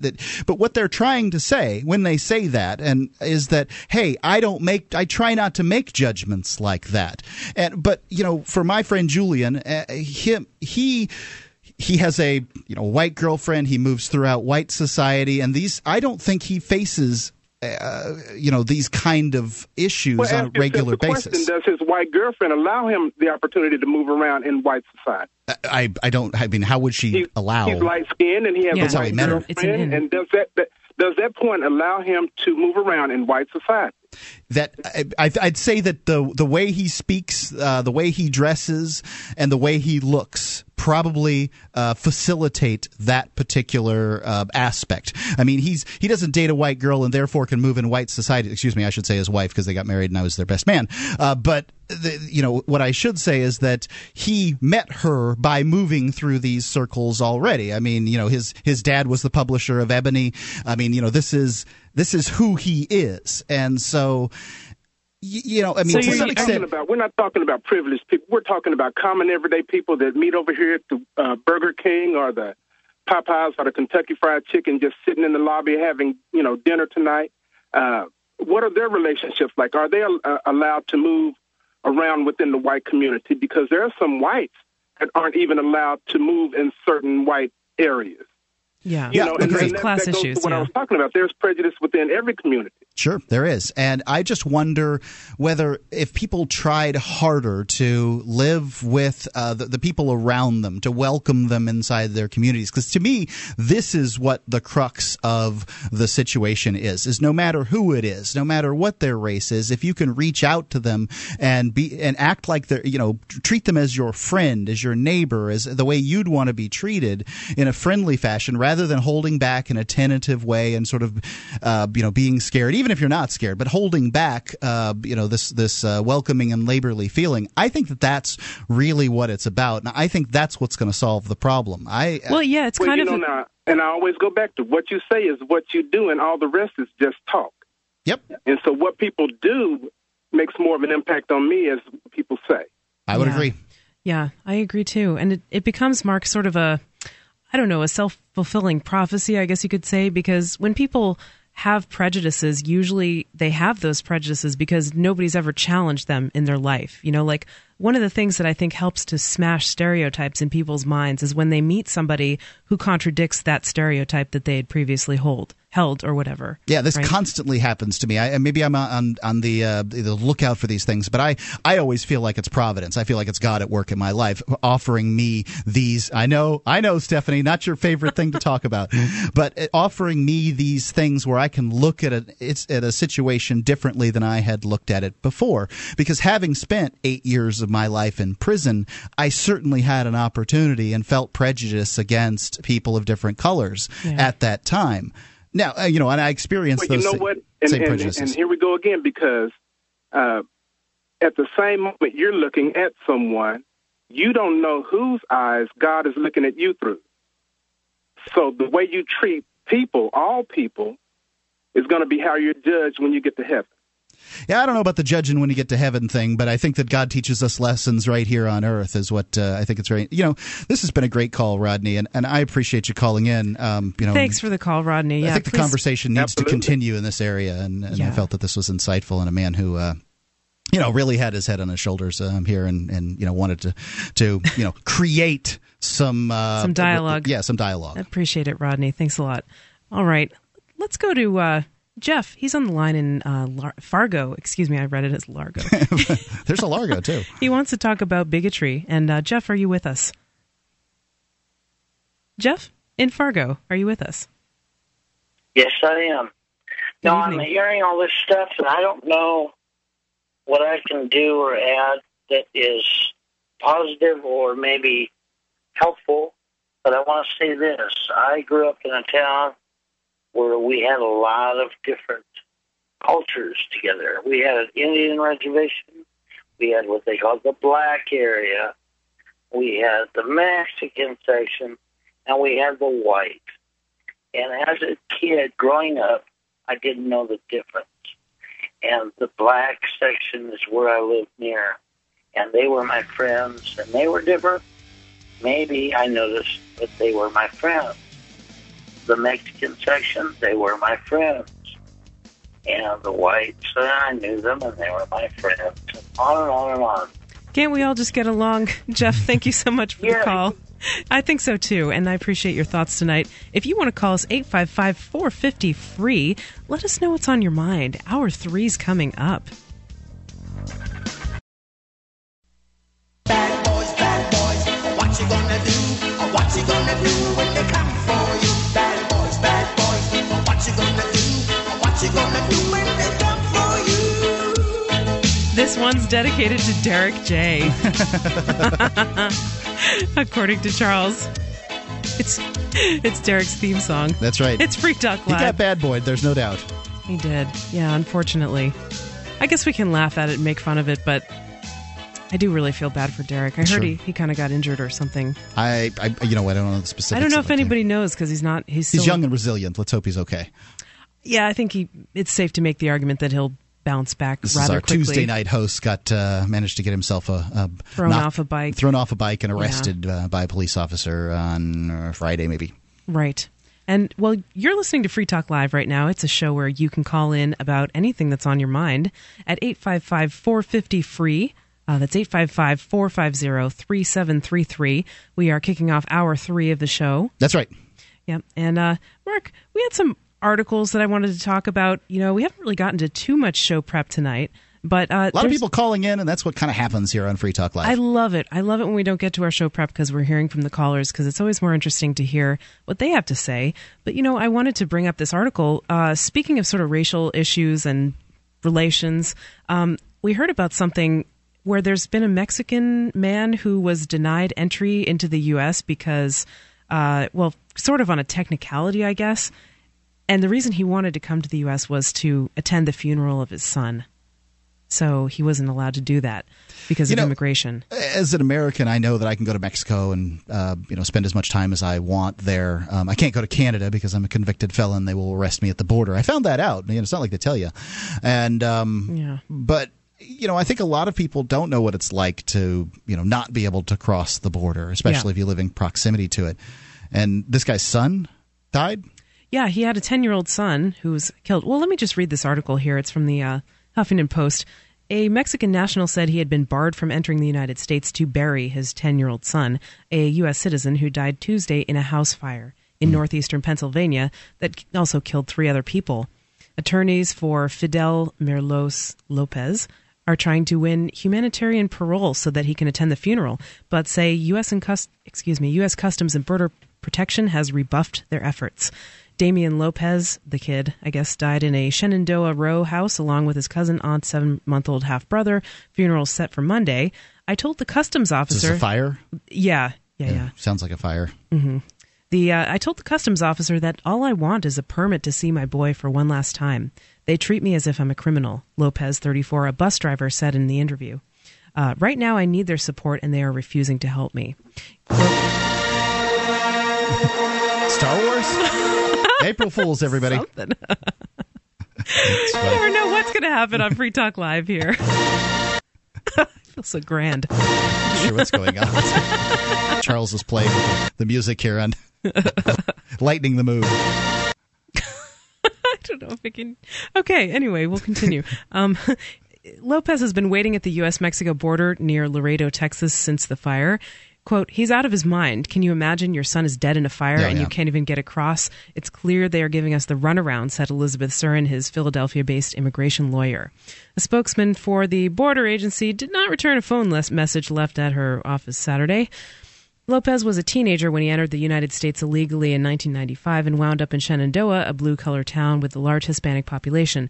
He married a U.S. citizen and gave birth to Damian in 2002. He later divorced Damian's mother and married his current wife, Danielle Lopez, who's also a U.S. citizen. In 2007... Wait, he's married? This guy's married to a U.S. citizen? And he can't come into the country? Apparently, yeah. Wow. Yeah, there's a little more to this story, but clearly it's like a technicality. The border, for some reason, is... just not letting him come in, the Border Patrol. In 2007, police in nearby Frackville stopped Lopez for running a red light and turned him over to immigration authorities. Yeah, cops aren't racist or anything. Well, I mean, this is what people claim doesn't happen all over America, that somebody makes a traffic infraction and then get tossed into the pokey. And, or deported. Right. And I just... As far as I'm concerned, free people should be able to cross the borders of free countries freely. If people want to talk about a dialogue about how they can get that done, it's not restriction. Trying to stop the inevitable flow of human migration across imaginary lines in the sand is only going to result in tragedy. And frankly, freedom of movement is generally considered a universal human right. And we have the freedom to cross borders of states within the country, and the world hasn't gone to hell in a handbasket. Also, this isn't the United States doesn't have more immigrants in it now than it has in the past. There have been many times when the percentage of immigrants in the population have been much higher. So people are always concerned about delusion of the culture or whatever. People are coming over here to live this life. You not try for to the pin one them they down had. on what the American culture is, and they usually have a hard time pinning it down, don't you think? I love tacos and burritos, personally. whatever the culture is. I'm not sure what culture is. I mean, the culture here in New Hampshire is nothing like the culture in Seattle, which is nothing like the culture in San Diego, which is nothing like the culture in Miami. And America is made of ethnically diverse people coming together and bringing what they have, and I think that it only edifies. Yeah, and why should a culture, so-called, be made up of all the same kinds of people? Maybe you'll get some sharing of ideas that'll enrich everybody. Indeed. If you interact with different kinds of people. Anyway, and this guy not being able to see his son has got to be a real tragedy. To go to his son's imagine funeral. how sad he must be. That's I feel for him. In 2007, he got stopped for running a red light and turned over to immigration. He agreed to leave the U.S. voluntarily and began the process of applying for legal permanent residence. I love that, voluntarily. Like, you think, obviously it wasn't voluntary, or else he would have left before he got pulled over for running the red light, right? Well, I mean, you don't want to go through at that point he's trying to get hooked up with his wife and be able to come into the country and go through the process and all that stuff. And they're putting a gun to his head and saying, "Oh, do this voluntarily," and he's like, "Okay." It makes it very difficult for people to, get together in relationships that they want to get together with. And I mean, why? All for what? Mm-hmm. I mean, I don't think I can't answer that question. There's no good answer. I don't think the American citizens, should be responsible for, producing all kinds of paperwork in every language that the world has to offer. Nor do I think there should be like welfare and stuff like that, handouts. Yeah, I don't think people should be able to come to this country and get a bunch of free things either. Yeah. But the evidence is, take a look at the fastest growing countries in America and companies, in America, and you'll find that many of them were started by immigrants. Yeah. People coming to the country to make a better life for themselves and consequently making a better life for everybody else. That's how commerce initiative, works. Yeah, to do something like that. It's got to be scary to leave a place where you've grown up your whole life and completely start over in a new place where you don't know many of the customs, or you might feel a little awkward. And you got to deal with learning all their laws, right? Yep. Americans don't even know all the laws. Yeah, how could they? How could Americans possibly know all the laws? And then take that where you have culturally you haven't been brought up to know sort of how things are going to work in a given instance. No wonder immigrants tend to be a little fearful. Yeah. So this guy's immigration lawyer said he was well on his way to getting his green card and rejoining his family in Pennsylvania when the tragedy struck, when the son was killed. And now I don't know if that's really, he got pulled over and deported in 2007, and he's just on his way in 2012 to getting his green card now. 4 years later. Yeah, it takes a while, I guess. I know. Yeah, it's probably being held against him that he, was illegally in the country. There's some kind of probationary period or something like that. But he's married to a U.S. citizen. Right. Everybody thinks that that's just the fast, easy way to do it, and it's not. No, definitely not. He's trying to comply, trying to follow the rules of U.S. immigration law, but they're using it against him. The whole thing's really heart-wrenching, said the lawyer. Humanitarian parole is granted to immigrants who have a compelling emergency that requires temporary entry into the U.S. It is used sparingly. The government approves only 25% of the 1,200 applications it gets every year. The lawyer says Lopez qualifies. In fact, the Mexican husband of Tiffany Sanchez, the 29-year-old woman who died in the fire, was granted humanitarian parole to attend the funeral. So completely arbitrary. And this is it's a government arbitrary a spouse for you, right? versus a child. It goes on to say they actually denied him this humanitarian parole. They denied him entry because they claimed that he didn't have much of a relationship with the kid. Who cares? It's bizarre. Yeah, who cares? It's your son. Free Talk Live, if you have thoughts on this or anything else, 855-450-FREE. We welcome your calls. We'd love to hear from you. And stick around. There's more coming up on Free Talk Live.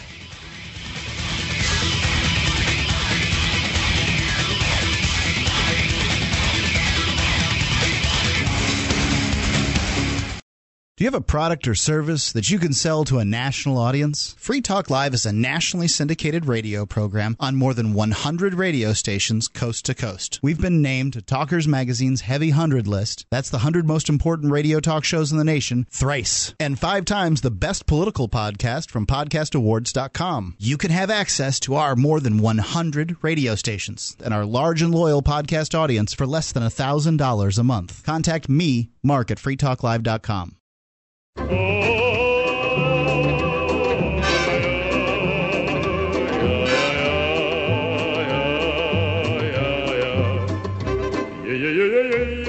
Sounds like they're selling like frozen pizzas.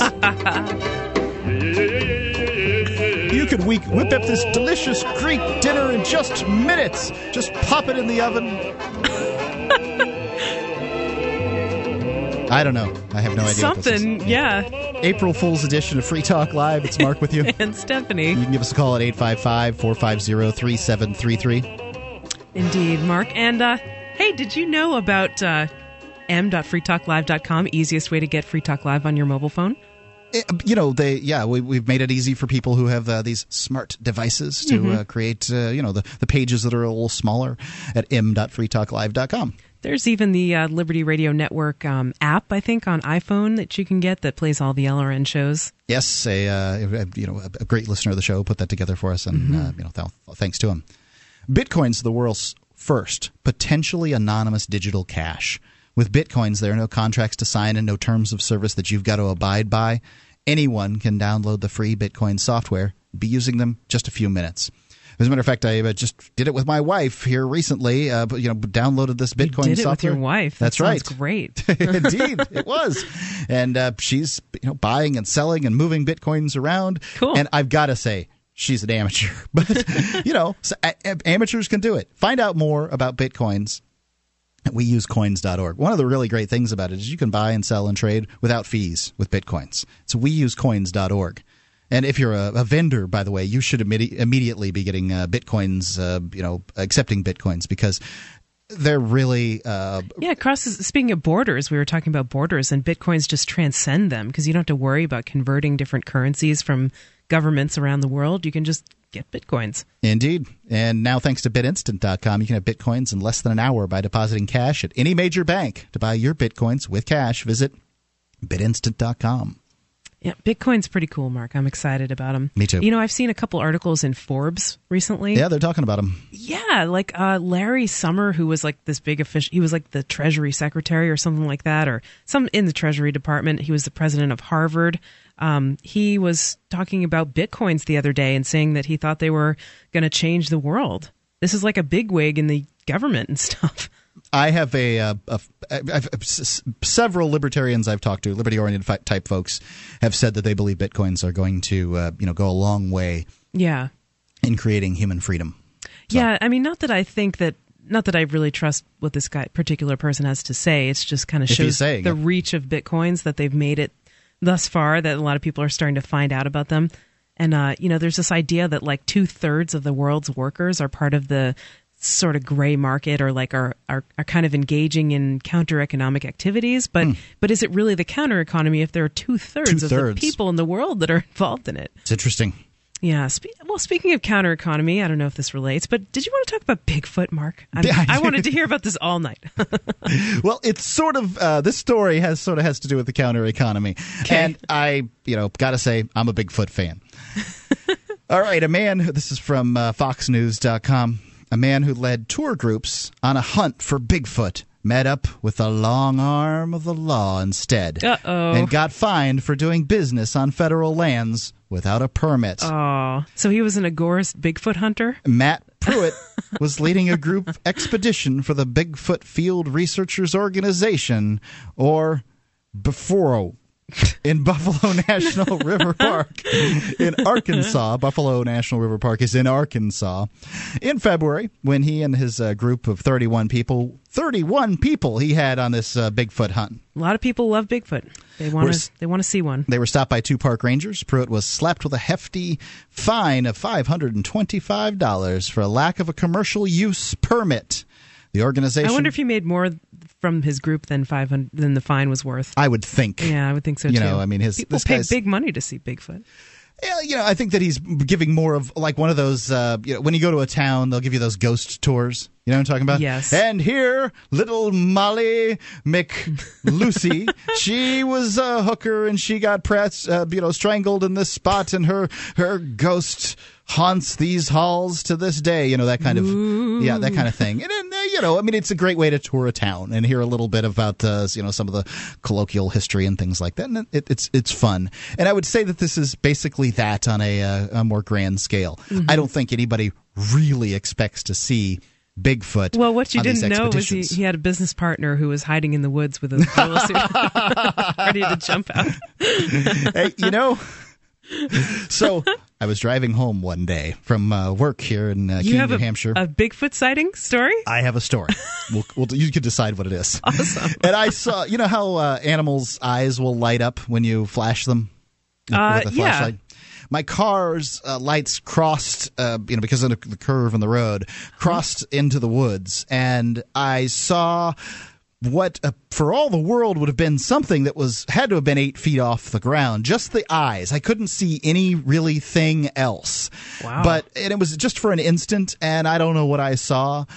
Some people have suggested a moose, but moose generally aren't out late at night. Then again, Bigfoot, not real likely to see either. I've seen meese in the road at night. And definitely they had that look in their eye it was gleaming in the headlights.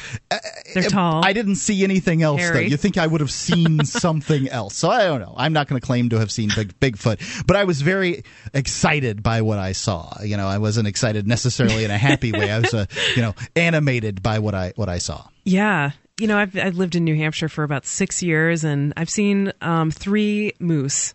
And each one was very exciting. Yeah, well, and imagine how much more exciting it is to see a moose and think it's Bigfoot. Exactly. So the organization typically charges as much as $500 to go along on searches for the mythical creature in various locations across North America. And that's between the group and the gullible. They got to make sure to cover the fine.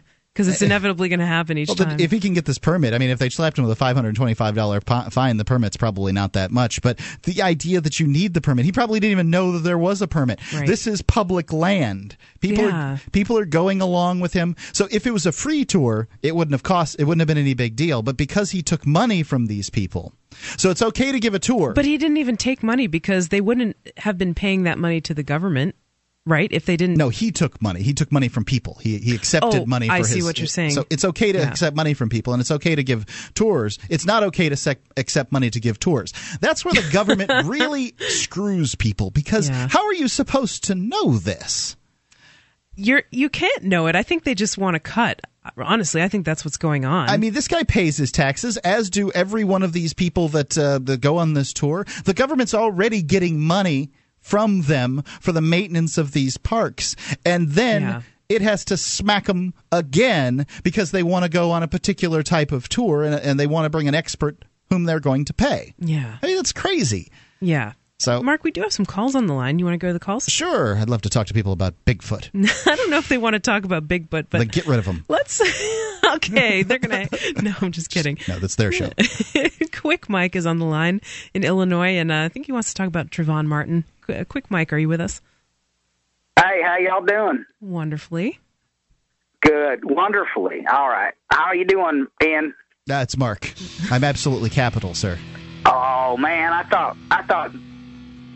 You sure? Got any Bigfoot stories, Mike? Am I sure am I capital, or am I sure that I'm just eating some chocolate pudding. Great. Just Bigfoot. Well, Mike, if you have more to say, hold the line. I want to hear it, but we're coming up on the end of the segment, so you'll have to stick with us. You want to hear the chocolate pudding story? This is Free Talk Live, 855-450-FREE. More coming up. DVD, books, music, instruments, periodicals, computers, software, electronics, photo, cell phones, office products, home and garden, bed and bath, furniture, kitchen, pet supplies, automotive, hardware, apparel, shoes, jewelry, grocery, healthcare, sports and outdoors, toys, games, used, and more. It's a department store at your fingertips. Shop.freetalklive.com. Get all your shopping done, get a great deal, and a portion of your purchase goes to benefit Free Talk Live when you enter Amazon via shop.freetalklive.com. I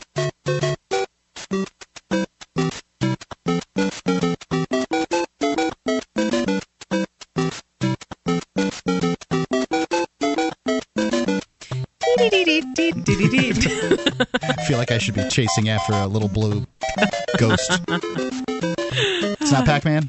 Mario? Donkey Kong? Something like that. No, it's Mario, yeah. Is it? Yeah. Andrick is sitting in the studio right now, and he just lost it when you said that. Indeed. This was a good one, though. I like that music bed. It's Stephanie here with you. And Mark. And you're listening to Free Talk Live. You can call us at 855-450-FREE, 855-450-3733. And Mark, why don't you tell us about, you have a message you want to bring to us? Yeah, the state owns the land, but they don't own the water. To be free today, you'd need a boat. Not just any boat. A life yacht. The life yacht's an idea for a stable catamaran as big as a house that purifies its own water, generates its own power, grows its own food, has a shallow draft to be able to get a four-wheel drive car or SUV ashore. With a life yacht, you could live free of nearly any government intrusion and have a seashore home anywhere in the world. Pick it up and move it if you want to live in Bimini one day and Fiji, well, the next. Of course, you'll have to travel from one place to another, but you can do that with a life yacht. You can be involved for as few as $1,000 and the commitment of as little as 8 months. Go to ericsoncouncil.com to find out more. It's ericsoncouncil.com, and like Leif Erikson. And you can go to freetalklive.com if you can't find it by using the search methods. You can go to freetalklive.com. There's a banner with a sailboat on there. I was going to say, I don't think people necessarily know how to spell Leif Erikson either. Yeah, he's a famous Viking, right? Indeed, Yeah. and I can tell you that there are no K's in this particular spelling of Erikson. Gotcha. Yeah, I think I can picture that. And if you're running from Bigfoot, a life yacht is he can't swim, right? Bigfoot is a land-dwelling gentle primate. creature that basically eats plants. You don't have anything to fear from Bigfoot. Gotcha. Let's go back to the phones. We were speaking with Quick Mike in Illinois, telling us about his chocolate pudding. Quick Mike, are you still with us? Oh, man. Hey, I thought you guys were never coming back. Oh, we're back. What's on your mind? Okay. Hey, all right. Well, I wanted to talk about free stuff. Free stuff. Sure. Go ahead. Yeah, like I was thinking, like everybody pays for stuff and, you got to go to work and stuff. Why don't they just make everything free? Well, who's they? Just everything. All of But it. who's going to make everything free? What kind of free things? Let's start it with you. What kind of free things would you like to give away? Everything. Oh, well, chocolate pudding, perhaps. I'll mow your grass for free. All right. Well, there you go. That's very generous of you. Free pony and a puppy. I'll give it all. If I had it, I'll give it to you. There you go. Hang on a minute. This damn dog. All right, stop. What are you doing to the dog? I had to kick him away. He's bothering me. Yikes. Anyhow, sorry, Ian. I didn't mean to interrupt you. It's Mark. It's Mark and Stephanie with you tonight. And Mike, thank you for the call tonight. We got punked. Yeah, I don't think that was a real dog. I've heard better. I hope that wasn't a real dog. Yeah, I don't know quite what he was going for, but let's talk to Cliff. Maybe a little more serious call. Cliff in Maine wants to talk about religion, and he says why religion is important. And Cliff, are you with us? Yeah, Cliff in Maine just teleported to Cliff in Miami. Okay. So I'm actually. There you go. Well, hi, Cliff. Yeah, Now I know who you are because I'm familiar with you. Yeah, I think we spoke a couple of times. Mm-hmm. But and I want to talk about religion because I think, I want to be a rational person. I want to believe I'm a rational person. Mm-hmm. But I do think religion is important at the same time.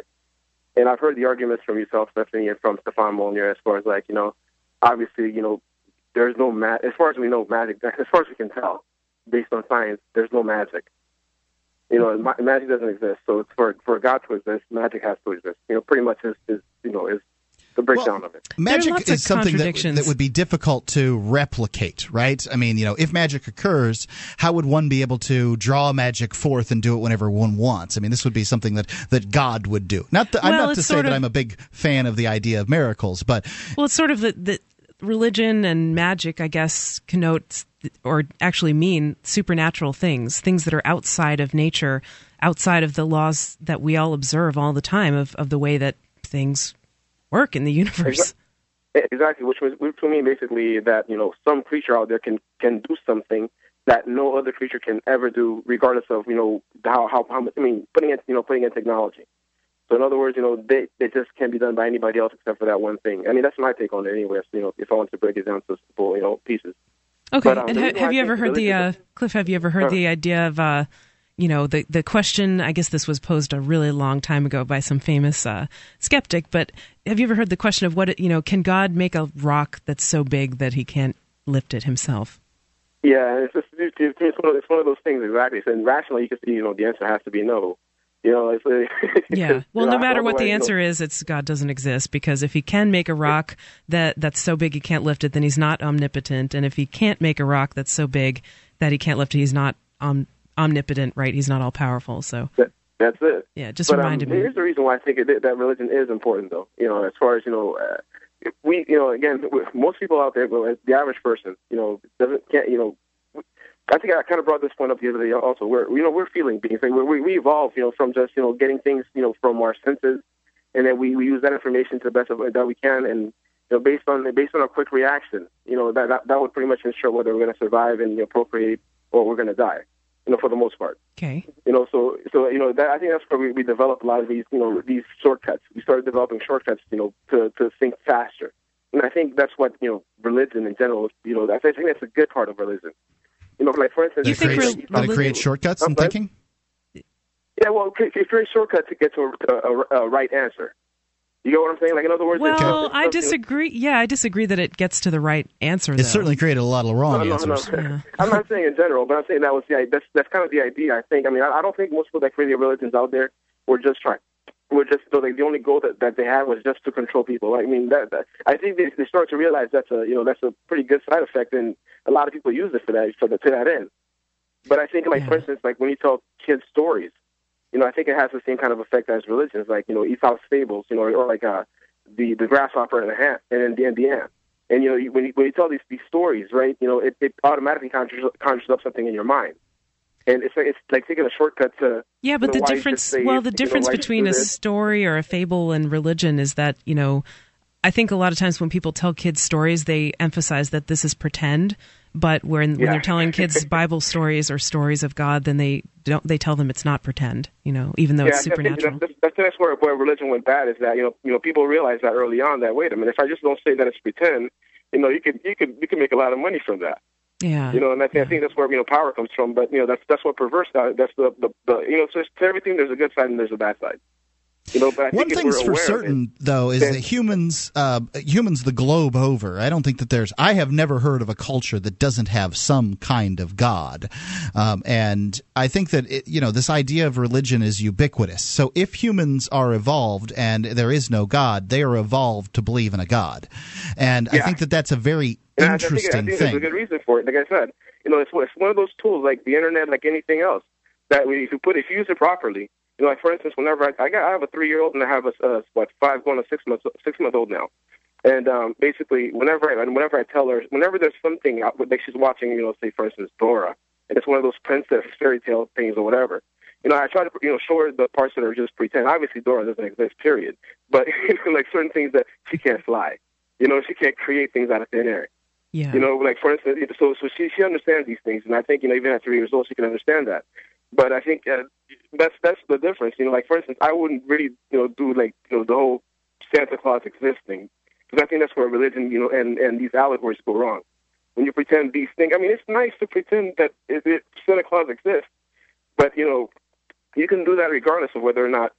Well, once you know the truth that Santa doesn't exist, Cliff, do you think after that you can still have fun with it? What you said before about the human mind being sort of evolved to find shortcuts. Do you think that a lot of it is recognizing patterns, and sort of like people want to see patterns when there aren't necessarily patterns there? I think a lot of times they're actually right that there are patterns there, but we just we don't have the tools to really figure out what the pattern is. Fractals. Yeah, there you go, Cliff. Thanks for the call tonight. Interesting thoughts. Like to hear from you at 855-450-FREE. It's Free Talk Live, and there's more coming up. Become a Free Talk Live amplifier for just $3 per month. You'll get perks, and you'll help us free more minds worldwide. Visit amp.freetalklive.com.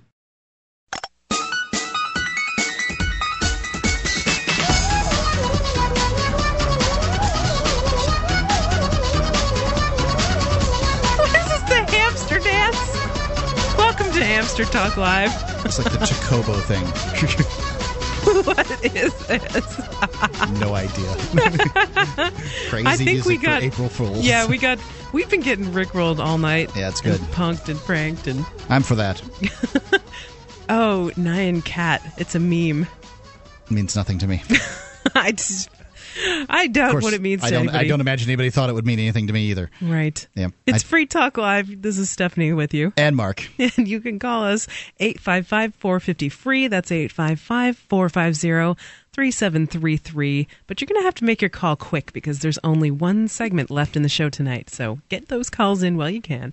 Want to let you know also about shop.freetalklive.com. It's a quick and easy way to help Free Talk Live. You can enter our Amazon link through the Free Talk Live portal, and then, it doesn't affect the prices of anything you buy, but Free Talk Live will get a little cut for a referral fee. So shop.freetalklive.com if you want to help in that way. All right, Mark, we got a call on the line. Let's take it. Let's go to Bill in Mississippi. He wants to, I guess, respond to Rodney, who had called us earlier. So, Bill, are you here? Oh, yes. Yeah, welcome to the show. Tell us what's on your mind. Yes, great. I was thinking about something. The guy from Arkansas really wasn't that far off base. I was once in a trade association, and the thing worked pretty good for several years. And this one did work better than others because there was no merchandise involved. It was mainly just, in fact, it was limited to services. Okay. Small businesses would get into it, and you did pay, I think it was $50 to join. It was just an administrative fee, and there was a board that more or less governed the thing. And let's say someone needed a roof put on, and of course they would pay for the materials, and then the trade would be done through the system. And then are we talking about the same caller? I'm kind of confused. I don't think we're talking about Rodney. We're talking about the caller that said that he wanted everything to be free. Right. Oh, that's the one. Gotcha. And so okay. that reminded me of the trade association that I was actually in for about 6 years, and it worked all right.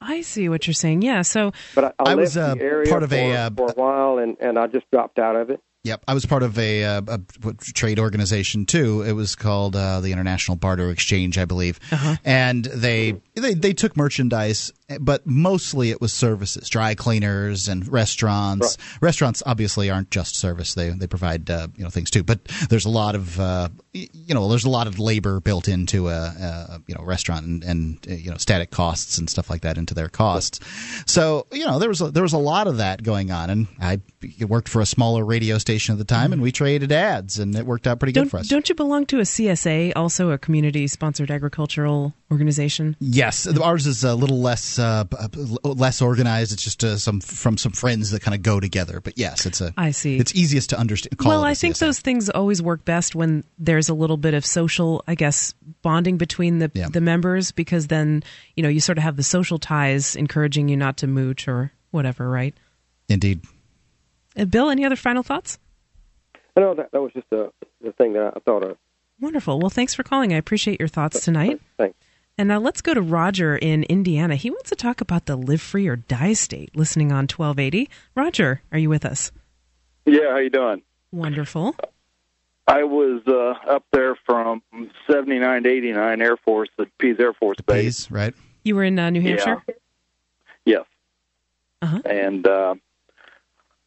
I had a lot of trouble with the court system. You guys were talking about that, I think, last weekend. Mm. And I was just wondering how what's that program you have going about the Free State? Free State Project, yep. Yep, freestateproject.org. Is that political or... It's not inherently political. It's basically all it is it's like a bus. It exists to get people who are interested in liberty to move to New Hampshire and then do whatever strikes them, to create more freedom in their lifetimes. Is the Tea Party strong up there? I don't know. I mean, there certainly have been some Tea Parties going along, but I think that the Tea Party has almost petered out nationwide. Certainly not as powerful as it was a year or two ago. Yeah, there have been Tea Parties and occupiers as well. I think in New Hampshire they tend to have a little more of a explicitly libertarian bent, maybe than in some other places. Yeah, we've got some occupiers here in Indiana, and we've had some talks, and they said they're a lot closer to Tea Party than they are libertarians or anything else. So weird. I think people need to look into both the organizations a little stronger and just make sure they get some good constitutional candidates in here in the primary, because the country's kind of, going down the tube. So, well, Roger, you're welcome to, if you ever have the inclination to come back to New Hampshire, you're welcome to try that yourself if you like. And, I may. I still got friends up there. Thanks for the call tonight, Roger, and maybe we'll see you. We've got Joe in Manchester also on the line. He wants to talk about Derek J. Joe, hi. You're on Free Talk Live. What's on your mind? Hi, how's it going? Well, it's really unfortunate that Derek got knocked off that bike, you know what I mean? Yeah, I think so too. Hopefully he's going to get out of jail Monday. Yeah. Hope so. When he gets famous. I'm sure you'll hear it on Monday night's show. Maybe he'll even make an appearance. I don't know. I'm sure he'll be on just as soon as you'll find. Listen you'll know to Free about Talk it. Live. You'll find out as quick as you can. Right, and it is of course live 7 nights a week on Free Talk Live, so you can tune in any day. Yeah, the only unfortunate thing is that in that video you didn't get to see Derek's nice butt. Derek's nice butt. It's a fine-looking young There man. might be some other videos where you could see that. You can't eat a beer? Thanks, girl. Not sure what was said there. Joe, thanks for the call tonight. I think April Fool's Day, everybody. he was calling on his woman to get him a beer. Get out of the kitchen, get him a beer. What are you going to say about that? It seems like the most inherently sexist thing that one can say is "go get me a beer," but I mean, it's just they're another a lot beverage, worse. right? I've heard worse in person, Mark. Yeah, well, there you go. Liberty Forum. Somebody's heading to the kitchen. Why not get me something to drink?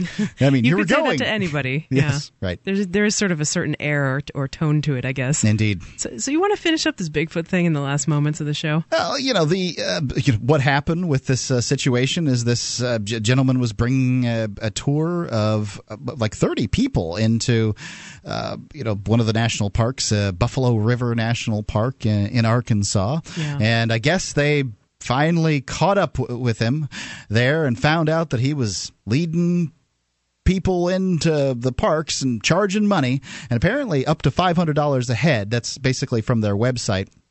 Not knowing for certain what these people had paid. Depends probably how far. How much would you pay to see a Bigfoot, Mark? To see a Bigfoot? Yeah, like if there was one in captivity, how much would you pay to see him? Oh, if it's in captivity and it's not going anywhere, I'd probably pay, $20 or $30 to go see it.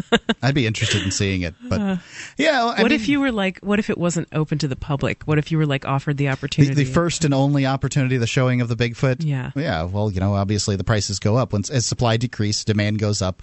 But I'm not going to spend a lot of money. Bigfoot economics. I've got, economics works with Bigfoot as it does with anything else. Yeah, sure. I'm not going to spend a lot of money on anything. I've got a family to take care of, and it's more important to me to spend my money and time and energy on those things than it is on. But it's on your bucket list, isn't it? I like the idea of a North American primate, and I'm dubious as to whether or not one exists. I'm not saying I'm running out there and believing that this is the case. It seems like they would have found a body at this point, maybe some scat, some kind of evidence. You wouldn't know where the scat came from, There are people out there taking moose. every kind of scat there is and testing it to see whether it belonged to a Bigfoot or not.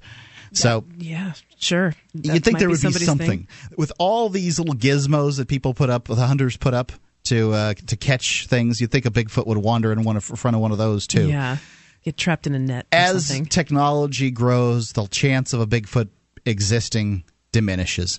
I mean, there has to be a breeding population. There's not one of these things running around out there. So, if you got to meet a Bigfoot, would you have it on the show? If it talked, I'm sure they. I'm must sure, talk. Absolutely. Try to get if you get a reason. but at that point, you're just talking about a hairy guy. What do you think it would say? I have no idea. Like we got hairy guys all over the place been on the show. There might be one in the studio tonight. That's why I was asking. Like I didn't believe in Sasquatch until I met Mandrick. Oh wow. Yeah, now he's taking off his clothes. The idea is it's a cam.freetalklive.com. An ape akin to the orangutan, the chimpanzee, the bonobo, the gorilla, and I don't know. I wonder. I like the idea. I really wish there was a large, charismatic mega primate in North America. Well, I think you're right to be skeptical, but all I know for sure is that it's not cool what happened to these people with the government wanting to take a cut of their Bigfoot profits. People should just be able to, go hunt Bigfoot without the government getting involved. As long as they're not hurting anyone else. It's Free Talk Live, and we're done for tonight, but you can visit us online at freetalklive.com. Thanks for listening tonight. It's been Stephanie. And Mark. And we wish you a great night. Back tomorrow.